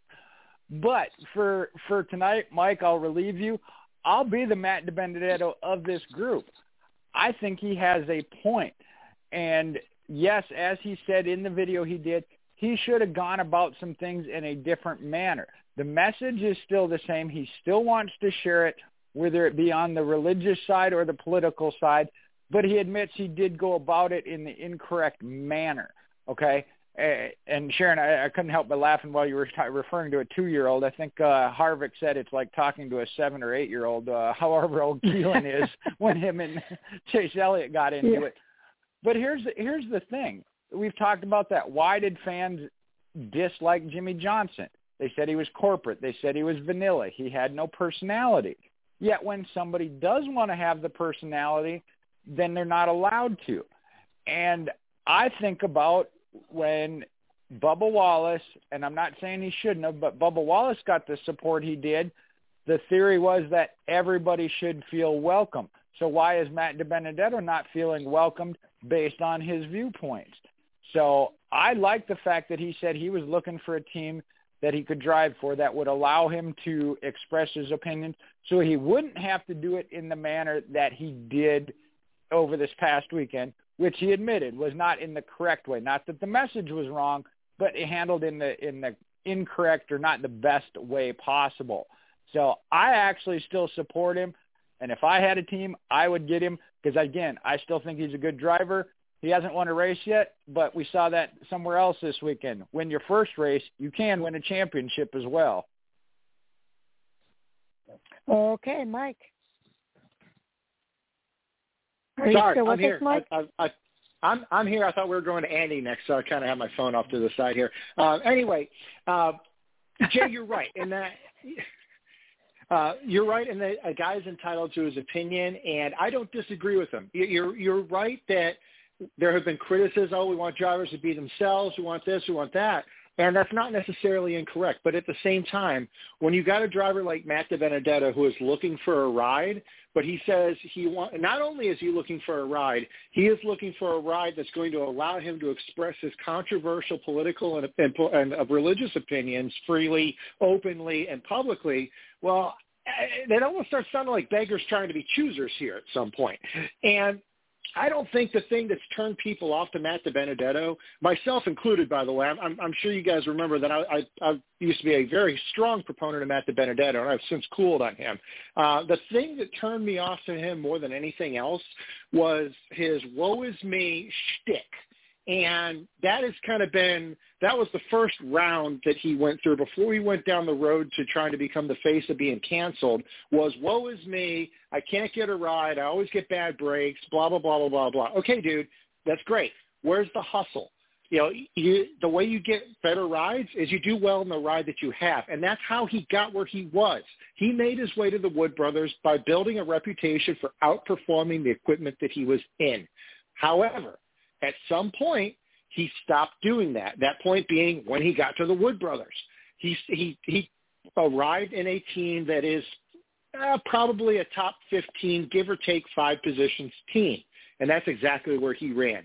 If he had turned that top 15 team into a regular top 10 team, he would have a little bit more of a case to make for being in a position to demand a better ride, or at least a little bit more freedom in the kind of ride that he gets. But at this point, beggars can't be choosers, and Matt DiBenedetto is really starting to sound like a beggar. And the problem with that is I don't even know that a guy like Jimmy Johnson in his prime could dictate to a sponsor or to a corporate team that, hey, I'll drive for you, but you need to let me alienate a bunch of your customers while wearing a T-shirt with your logo on it. I don't even know that Jimmy Johnson in his prime could make that kind of a pull, let alone a guy like Matt DiBenedetto. I'm sorry, I'm laughing in the background here. Okay, Andy? I don't have any follow-up on this one. I just hope that Matt figures things out, and maybe we'll see him again, maybe we don't. But certainly I think there's a lot of lessons to be learned on his end, that's for sure. Yeah. I hear what you're saying, Jay, and I agree with it. I think that Matt DiBenedetto should be able to say what his political leaning is, or he's entitled to that. I agree with all of that. The way he went about it, he's right. Totally the wrong way to go about it. If you look at that one photo with the political statement, there's also a guy with a T-shirt that has a very sexually explicit message on it that is inappropriate. You don't do those kind of things when you're trying to reach out to a sponsor. And as somebody who's looking for somebody to drive a car in my race team, or as a sponsor, from a sponsor perspective, if you want my sponsor dollars, I'm going to give my sponsor dollars to a guy who's got a head on his shoulders and does things that are not quite so controversial. I'll just say it that way. He totally went about it the wrong way. And if he's entitled to all of those things that you're talking about, but he sure went about it the wrong way. And to say that you who should I wreck and take a poll on it from fans? Who should I wreck of the championship 4 at Phoenix? That's not appropriate. That is not appropriate. And I think that had as much to do with it as everything else. I mean, it's just a combination of all the things, all the goofy things that he's done over the last few weeks that are just not, is he a great, he might be a great driver, but if you don't have a head on your shoulders that shows that you're going to be somebody that, fans can, would I like for him to be a champion? Maybe before I might have liked for him to be a champion, but now that he's kind of shown himself a little bit, that's not the kind of guy I want to be my champion. No. He has done more damage to himself by the way he's presented himself. He's done so much damage to himself that I don't even know if it's reversible at this point.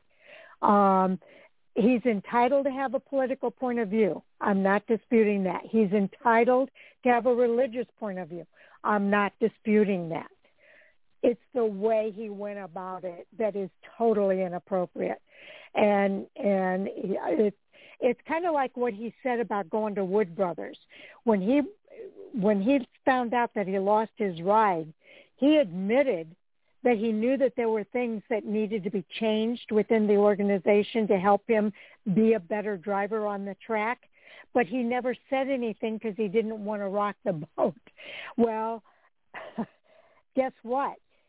That you should have spoken up about the things that you thought might have helped you be a better driver, and you might not be in the position that you're in. It's too little, too late. And the same thing with his apology video. It's too little, too late. He's already done the damage. He's already shown himself to be someone who's not clear-headed in his thinking and the way he presents himself. And I think it's too little, too late. So, Jay, you get the last word here. Yeah, we do agree on that the way he went about it was wrong, and as he said in the video, and you're right, it might be too little, too late. The way you put it there, it's almost like he went from one extreme to the other. He should have spoke up, and he didn't. He's like, okay, I'm going to speak up, and went above and beyond of, okay, that was a little too much. Went from one extreme to the other. But speaking up to say something constructive about how to improve the race team versus saying something and being controversial and alienating people, that's two different things, Jay. Well, and like I said, he wanted to express an opinion, but he went a little overboard with it and in not the best way. One of the things, though, and I take the response to NASCAR said Kyle Busch had to do sensitivity training for the use of a word he used, okay? Mm-hmm. With Matt DiBenedetto's response, what he said was, or could have said was, there is more than just Kyle Busch that maybe needs to go through that. And I quote Denny Hamlin of attacking Chase Elliott fans. I mean, he essentially said the same thing in a little bit different way. So I think that was, in that case, that was Matt's point. You're letting one do it this way, but not another one. And I hate to always be the one to defend Kyle Busch, but yeah, if something seems he seems to be the target when it comes to the one to punish, if you will, or gets the bad rap. And he's okay with that, and I think he's accepted it, and he too said he shouldn't use that word. Denny Hamlin didn't use that word, but made the same implication as to Chase Elliott's fans. So that's where I think some of his points are valid. Now, the way he said it and went about it, yes, it poked the bear, especially being that NASCAR, said, hey, this is what we're doing to handle it. He could have just said, hey, I don't know if you're handling it the best way maybe, or maybe you should look at some others that need to be under this same guideline or something to that effect. So, yeah, he, like I said, he did go a little bit off kilter, as he said. So I hope he does, as Kyle Larson got a second chance, and I know, Mike, or whoever wants to say it, he's had more than his second chance. I understand that. And you can't argue that. I mean, he certainly has. But as we've seen, and I'll reference Daniel Hemrick, he's on his third or fourth, whatever it be, he finally came through and delivered. So I do hope that if it's in the Xfinity Series, trucks, maybe in a different Cup team, we'll have to wait and see, that he does get another opportunity anyway.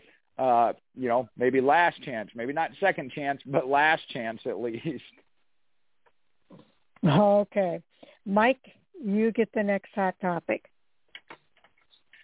All right, so we've been kind of down for the past topic and a half here. I would say the last one was a full downer. The prior one was probably 50-50 on the downer side. So let's go on the positive side. It's hard to argue that Hendrick Motorsports has had anything other than the most dominant season that we've seen in recent Cup history. They're one win shy of winning half of the races this year, Kyle Larson being the lion's share of those wins. And of course, they got the championship. So looking ahead into 2022, what do we see for other teams? Does any team out there have the ability to compete with Hendrick Motorsports going into the 2022 season, or is everyone going to be playing catch-up again for another year? Okay, Andy, I'll let you start us off. I'd like to think I've got a good answer for this, but we have a whole new car for next year, and I think that, like we always say, the best teams always rise to the top, but I think that there's going to be a big learning process in terms of figuring out what the car needs to go fast. And sure, I would agree that the best teams will always rise to the top, but I think Hendrick had a stranglehold on the Gen 6 car and figured out what it took to make that car go fast, but there's no guarantee that level of success translates to next year, and I think that can be said for any team in the garage right now. So really, I think that there's never been a time where the slate's wiped more clean in terms of teams being able to go out there and run well next year. So I don't really have an opinion. I think that there's no doubt they had a really good 2021. Obviously, they won a ton of races and won the championship, which is what you hope to do.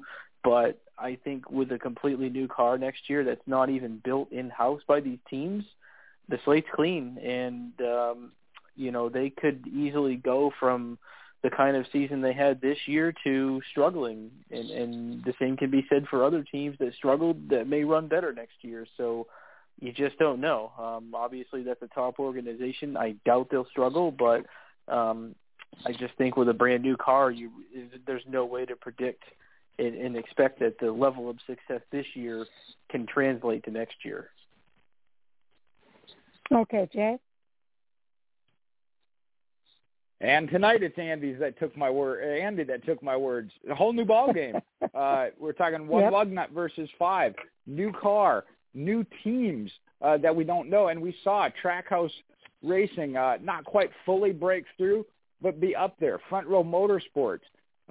Again, one victory. It was the Daytona 500, but we don't know what their full team is going to look like. 23-11. You got Kurt Busch coming over to that team. Bubba Wallace got his win at Talladega. There are so many unknowns. I don't know that you can. And I think back, I think it was on Race Hub, somebody made the comment of, was it not 3 years back maybe, that we were talking about Hendrick Motorsports, what happened to them? They can't even figure out their own new Chevrolet Camaro, whereas other teams are. Okay? So, yeah, they got it, and they will rise to the top with this new car. We could see it be with somebody else, and they have to climb up to them. They could be the ones out on top. They got Kyle Larson, who we know can get in anything and drive it. So, you can't argue one way or the other, I don't think. As Andy said, and I'm sure everybody would agree, the top teams are going to be the top teams. They're a top team for a reason. You expect them to at least be there or get there rather quickly.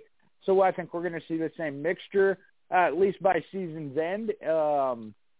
Then again, look at Kevin Harvick. He was the top guy last year. Where was he this year? Under the wins column anyway. Exactly. I was going to say this might, and I say that in quotes and very tongue-in-cheek, this might be the last hurrah for Hendrick Motorsports with that Gen 6 car. Keep in mind, they had a bunch of new drivers that came within that organization, and Jay is right. It wasn't that long ago we were wondering how long is it going to take them to figure this out. Even with Jimmy Johnson and Jeff Gordon still driving, they had struggled with that Camaro, and they brought in these new guys. So they went through a lot of change within their organization.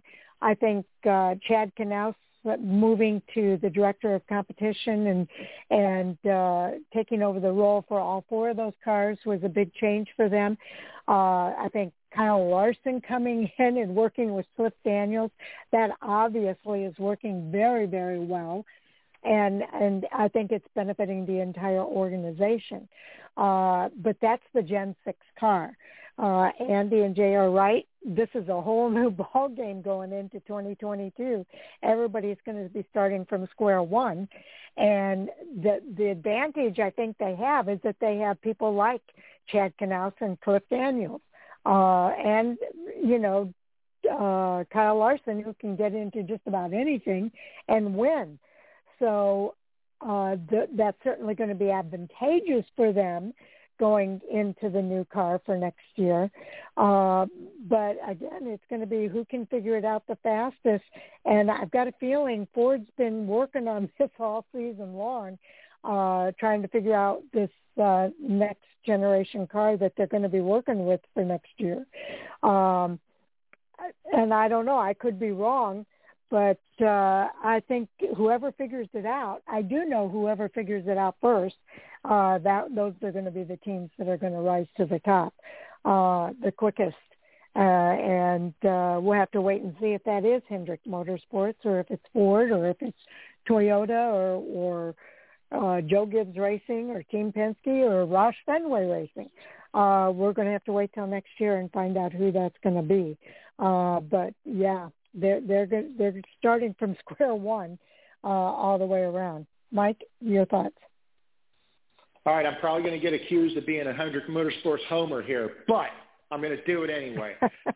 You said that Hendrick Motorsports figured out how to make the Gen 6 car fast, and they sure did. But you got to remember, those engineers aren't going anywhere. Those same guys who were there and figured out the Gen 6 and got so good at it, they're still there. And it's those same guys that Joe Gibbs Racing who figured out how to make their Gen 6 Toyotas fast, they're still there too. And yes, it's going to be a new car. It's going to be a different playing field.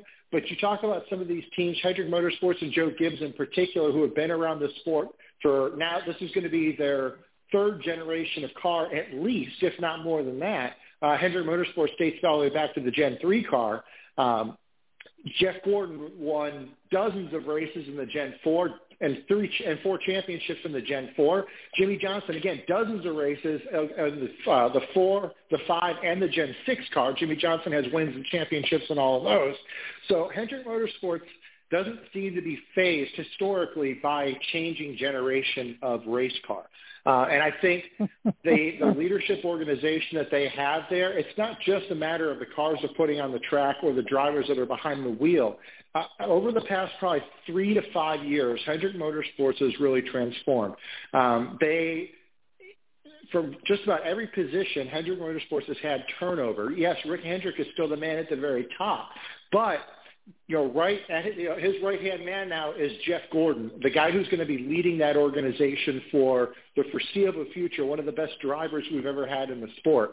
And the director of competition, Chad Knaus, arguably one of the best crew chiefs we've ever had in the history of the sport. They have 4 drivers now. The past 2 champions now are Hendrick Motorsports drivers, paired up with crew chiefs that they all seem to get along very well with. Rudy Fugle moving over to the 2014 with William Byron. They only got 1 win, but it was by far the most consistently competitive season that team has had ever since William Byron has come into the Cup Series. Alex Bowman broke out. He was the second most winning Cup Series or Hendrick Motorsports driver with 4 wins this year. Not as consistent of a season, but definitely an outstanding year for Alex Bowman. Chase Elliott, if he hadn't gotten overshadowed by Kyle Larson, who just blew everyone away, everyone would have talked about how great of a defending championship season Chase Elliott had. So, yes, it's going to be a different car, but I think there are very few, if any, teams are in as strong of a position to adapt to it and do well with it as Hendrick Motorsports. I think Joe Gibbs Racing is going to continue to be probably the solid number 2 team in the sport.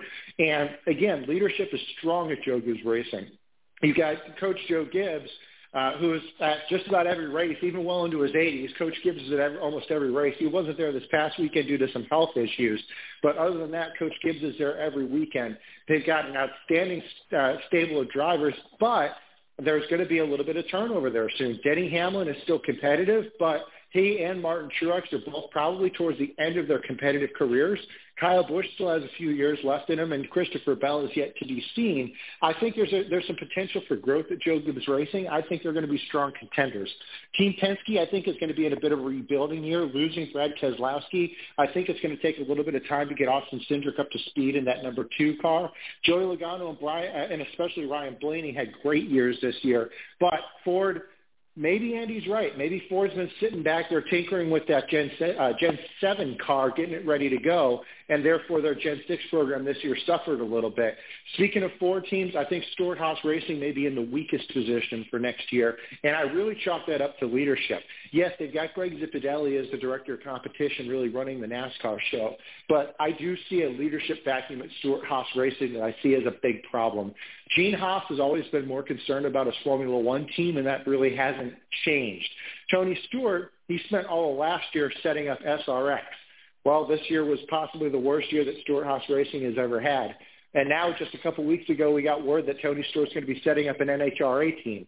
So instead of trying to focus on getting the Gen 7 car program ready to go at Stewart-Haas Racing, they may very well have spent a lot more time, or at least Tony may have spent more time setting up the NHRA team and leaving things to Greg Zipadelli. And unfortunately, that's not to take anything away from Greg Zipadelli. He's an outstanding crew chief. I'm sure he's a great leader and does great things over at Stewart-Haas. There's something to be said, though, about the guy whose name is on the side of the building in the top left corner of the paychecks. If you don't see him around, it kind of sends a message, and that's got me concerned about Stewart-Haas Racing going into next year. Okay, Andy. Yeah, I really don't know. I just think that next year is such a clean slate that I really don't look at much translating from this year to next year. And I think that I don't think there's ever been a season, at least since I've been watching for the last 20 years, that we're going to go into next year and say, man, I really don't know who the favorite is. I think that especially – through the first probably half dozen races or so, we really don't have any clue how it's going to go. And I think that, it won't be until probably sometime in the spring before we realize which organizations have a firm grasp on the car. So I just really don't think you can base any judgment of 2022 based off 2021, no matter the team, the driver, or the organization. I think so much changes with this car that we go into next year with a full clean slate, and I think that we'll have the ability to actually make an assessment after probably the first half dozen races or so, because until then, no one really knows. Okay, Jay. You hit it there, Andy, and you took Dave Moody's words. No matter what the change, give it 6 weeks. We hit a variety of tracks in those 6 weeks, and that's where you really do start to at least see the direction companies are going. Mike makes it very compelling for Hendrick Motorsports, as he did for Joe Gibbs. You could make that for several others. I'm on the side of, we talked about this earlier in the year, though. Kevin Harvick kind of alluded to the fact that not necessarily that this was a throwaway year, but that their focus was already on the next-gen car. So I'm curious to see where Ford, specifically Stewart-Haas Racing, does come out the gate because of some of the comments made, and obviously I think you're going to see Harvick return with a vengeance. Excuse me. And we saw that in the final couple races this year, he got back up front, wanted to battle for some wins, wanted to battle with the most popular driver. The fire is still there, and Harvick is one that will take a company on his back and lead it in the absence of Tony Stewart, if you will. I still don't see that as that big an issue. Yes, it is a positive thing when they're around more, but we've seen that with Roger Penske, Chip Ganassi. They have other obligations, and they all learn from, in my opinion, Coach Gibbs. Put the right people in the right places, and it'll run itself.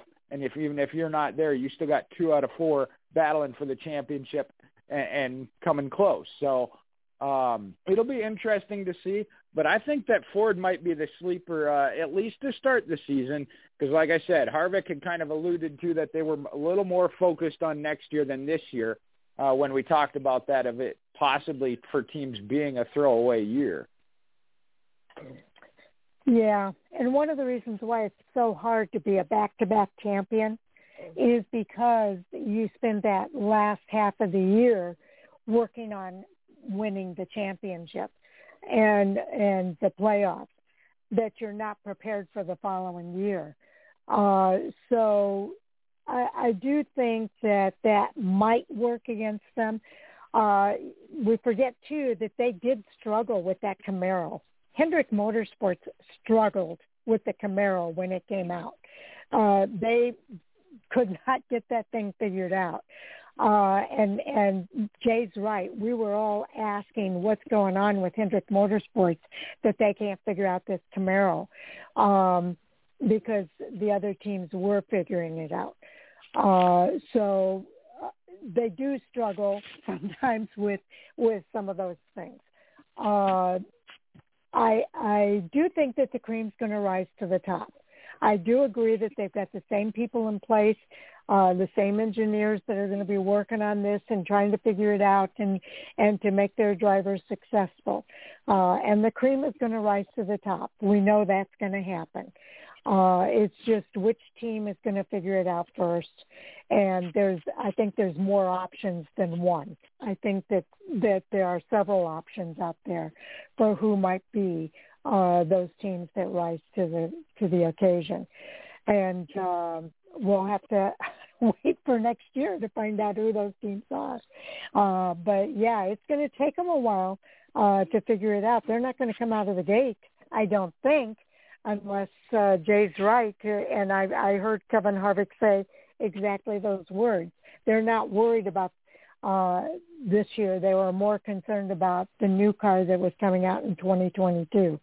So I do think that they may have already put some efforts into it, and maybe some other teams have too, but we're going to have to wait and see. They might have put more effort into it, but don't see the results too. Who knows what's going to happen? Unless you've got the crystal ball, Mike.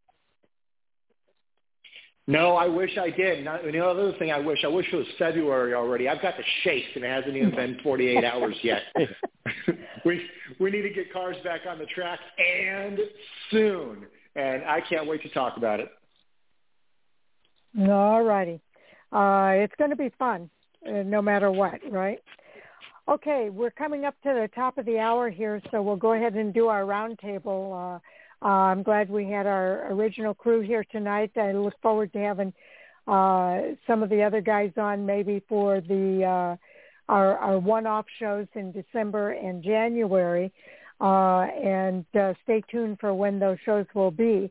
But let's go ahead and do the roundtable. Andy, we'll start with you. Yeah, it's CB14 fan on Twitter, and I'm looking forward to 2022 fantasy points because I'm going to put more of an effort into actually trying to get points every week. So that'll be fun to see what I can do next year. And obviously really excited about the fact we're going to do shows at least 3 times in the off season. That'll be fun to get caught up on silly season and whatnot. I'm sure there's quite a bit more of that to talk about in the coming weeks. And I agree with Mike. I always hate it when it's that first, few days of the off season. But obviously we got holidays coming up and whatnot, and next thing you know, it'll be time to hit it for 2022. And thankfully, the off season's fairly short. So, as always, want to thank you, Sharon, for the opportunity to come talk about racing. As much as I can throughout the year. I always enjoy it, and definitely hope to be back and plan to be back for next year if you'll have me. And certainly hope everyone enjoys the off season. I'm hoping all of you come back. So thank you, Andy. Jay?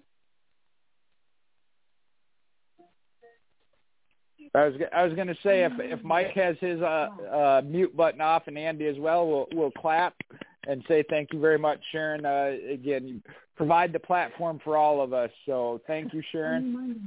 Been a great year again. I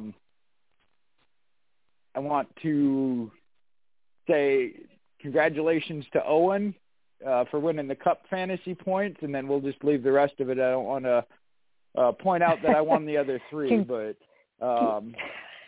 and might come up short. But and who's keeping track of all those points? Yeah, no, hey, y'all caught my mistakes through the year. Some of them were in my favor, some of them weren't. But I'm just kidding. With 8 people this year and the way we did the points and everything, I kind of, somebody said something about the playoffs that NASCAR's in, the way they got it. It's just perfect because it really did. 4 and 5 of us going for it in that final race. It was a lot of fun. I really enjoyed it, and I don't even mind doing the tracking and stuff because it really was a lot of fun. But you can follow me. Facebook is Michael Hoosman, MoparMJ8 on Twitter and Instagram. And I will still be doing some stuff throughout the off season, as well as here for Fan4Racing. Sharon mentioned we're going to try and do a couple of off-season shows. That I look forward to that, and I know we got a couple of things lined up for that. So looking forward to that as well. Okay, thank you. Mike. Sure, it's Mike_Orzel on Twitter, Mike_O on Reddit. Had an article go live last week regarding some of the veteran drivers complaining about getting respect from some of their younger peers. So if you haven't had a chance to check that out yet, go ahead and do it. Also want to echo everyone else's sentiment. Thank you so much, Sharon, for giving us this opportunity. Yeah, it's a radio show, but realistically, this is just a bunch of guys over here BSing and enjoying talking about racing, which is why I enjoy doing this so much. Looking forward to those off-season shows. TBD when. Hopefully it works around all our work schedules because Andy and I especially have some substantial time commitments that unfortunately keep us away from these shows. So hopefully it works out. And just to leave everyone with it, I will quote now he's not the defending series champion anymore. He's merely the former Cup Series champion. I wish everyone a merry off season and a happy Christmas. Okay, well, thank you, Mike. And thank you to Andy J, Mike, to Tommy, to Owen, and to Sam, for all that you guys have done throughout this season. Everybody has contributed in their own way, and it's been very special. This is one of those things that it's not nearly as much fun doing this by myself as it is with all of you. So thank you for all that you all do in contributing to the show and to the website. I do appreciate all of you. And I know that we're talking about doing these off-season shows. The first one I know we're talking about doing after the Snowball Derby that's going to be during the weekend of December 2nd through the 5th. So I was thinking about doing it on that Monday, but Sal says he might be up in the air traveling back. And then he also brought up there could be a rain delay, and if that happens, he's going to be in the air on Tuesday. So I guess we're going to have to wait and find out what happens that weekend and determine what day that week that we'll be able to do the show. But sometime during that week of the 6th, we'll be doing the show for after the Snowball Derby. We did have Ricky Brooks on the show tonight. For those of you that may not know, Ricky Brooks is the tech director for the Snowball Derby. He's so good at doing his job for the Snowball Derby that they've invited him out to the West Coast to also do it for the SRL races. And now, tonight, I learned he also for the Trans Am races. And he's got a reputation to being a no-nonsense but very fair tech director. And fans love it because they know that whoever wins that race did it with a fair car, one that's been checked and know is legal. So if you haven't had a chance to hear that, do check it out. Ricky Brooks is a lot of fun, and he talks about what they go through to do those tech inspections, and especially with the number of cars that they have that are involved. So there's cars from all over the country that are coming to those races. So definitely looking forward to the off season, but also looking forward to the next season because there's a lot to look forward to with this 2022 season with all of the competition that we saw this year. If it's half as good as this year, I think it's going to be a great season. We had a great season this year, I thought. So a big shout out also to our listeners for tuning in and hearing what we have to say. As Mike says, we're just a bunch of guys chit-chatting about NASCAR and our favorite sport, but we love doing it. And also to all of the guests that have come on board with us this year, a big shout out to all of you as well for coming on board and chatting with us about whatever your expertise is, whether it's being a driver or a crew chief or a tech director, or we've even had photographers and flagmen on the show. So whatever you do, being on our show, we appreciate that you took the time to be here. So with that, I am Fan4Racing site on Twitter and Fan4Racing blog and radio everywhere else, including Fan4Racing.com, and I hope we do have a few off-season articles to post as well. So enjoy the off-season, everybody. Again, we'll be back periodically with a special episode, so stay tuned for that. And enjoy your holidays. Stay safe, and we'll look forward to talking with you again somewhere down the road. Take care, everybody. Good night, everyone. Good night. Until next time.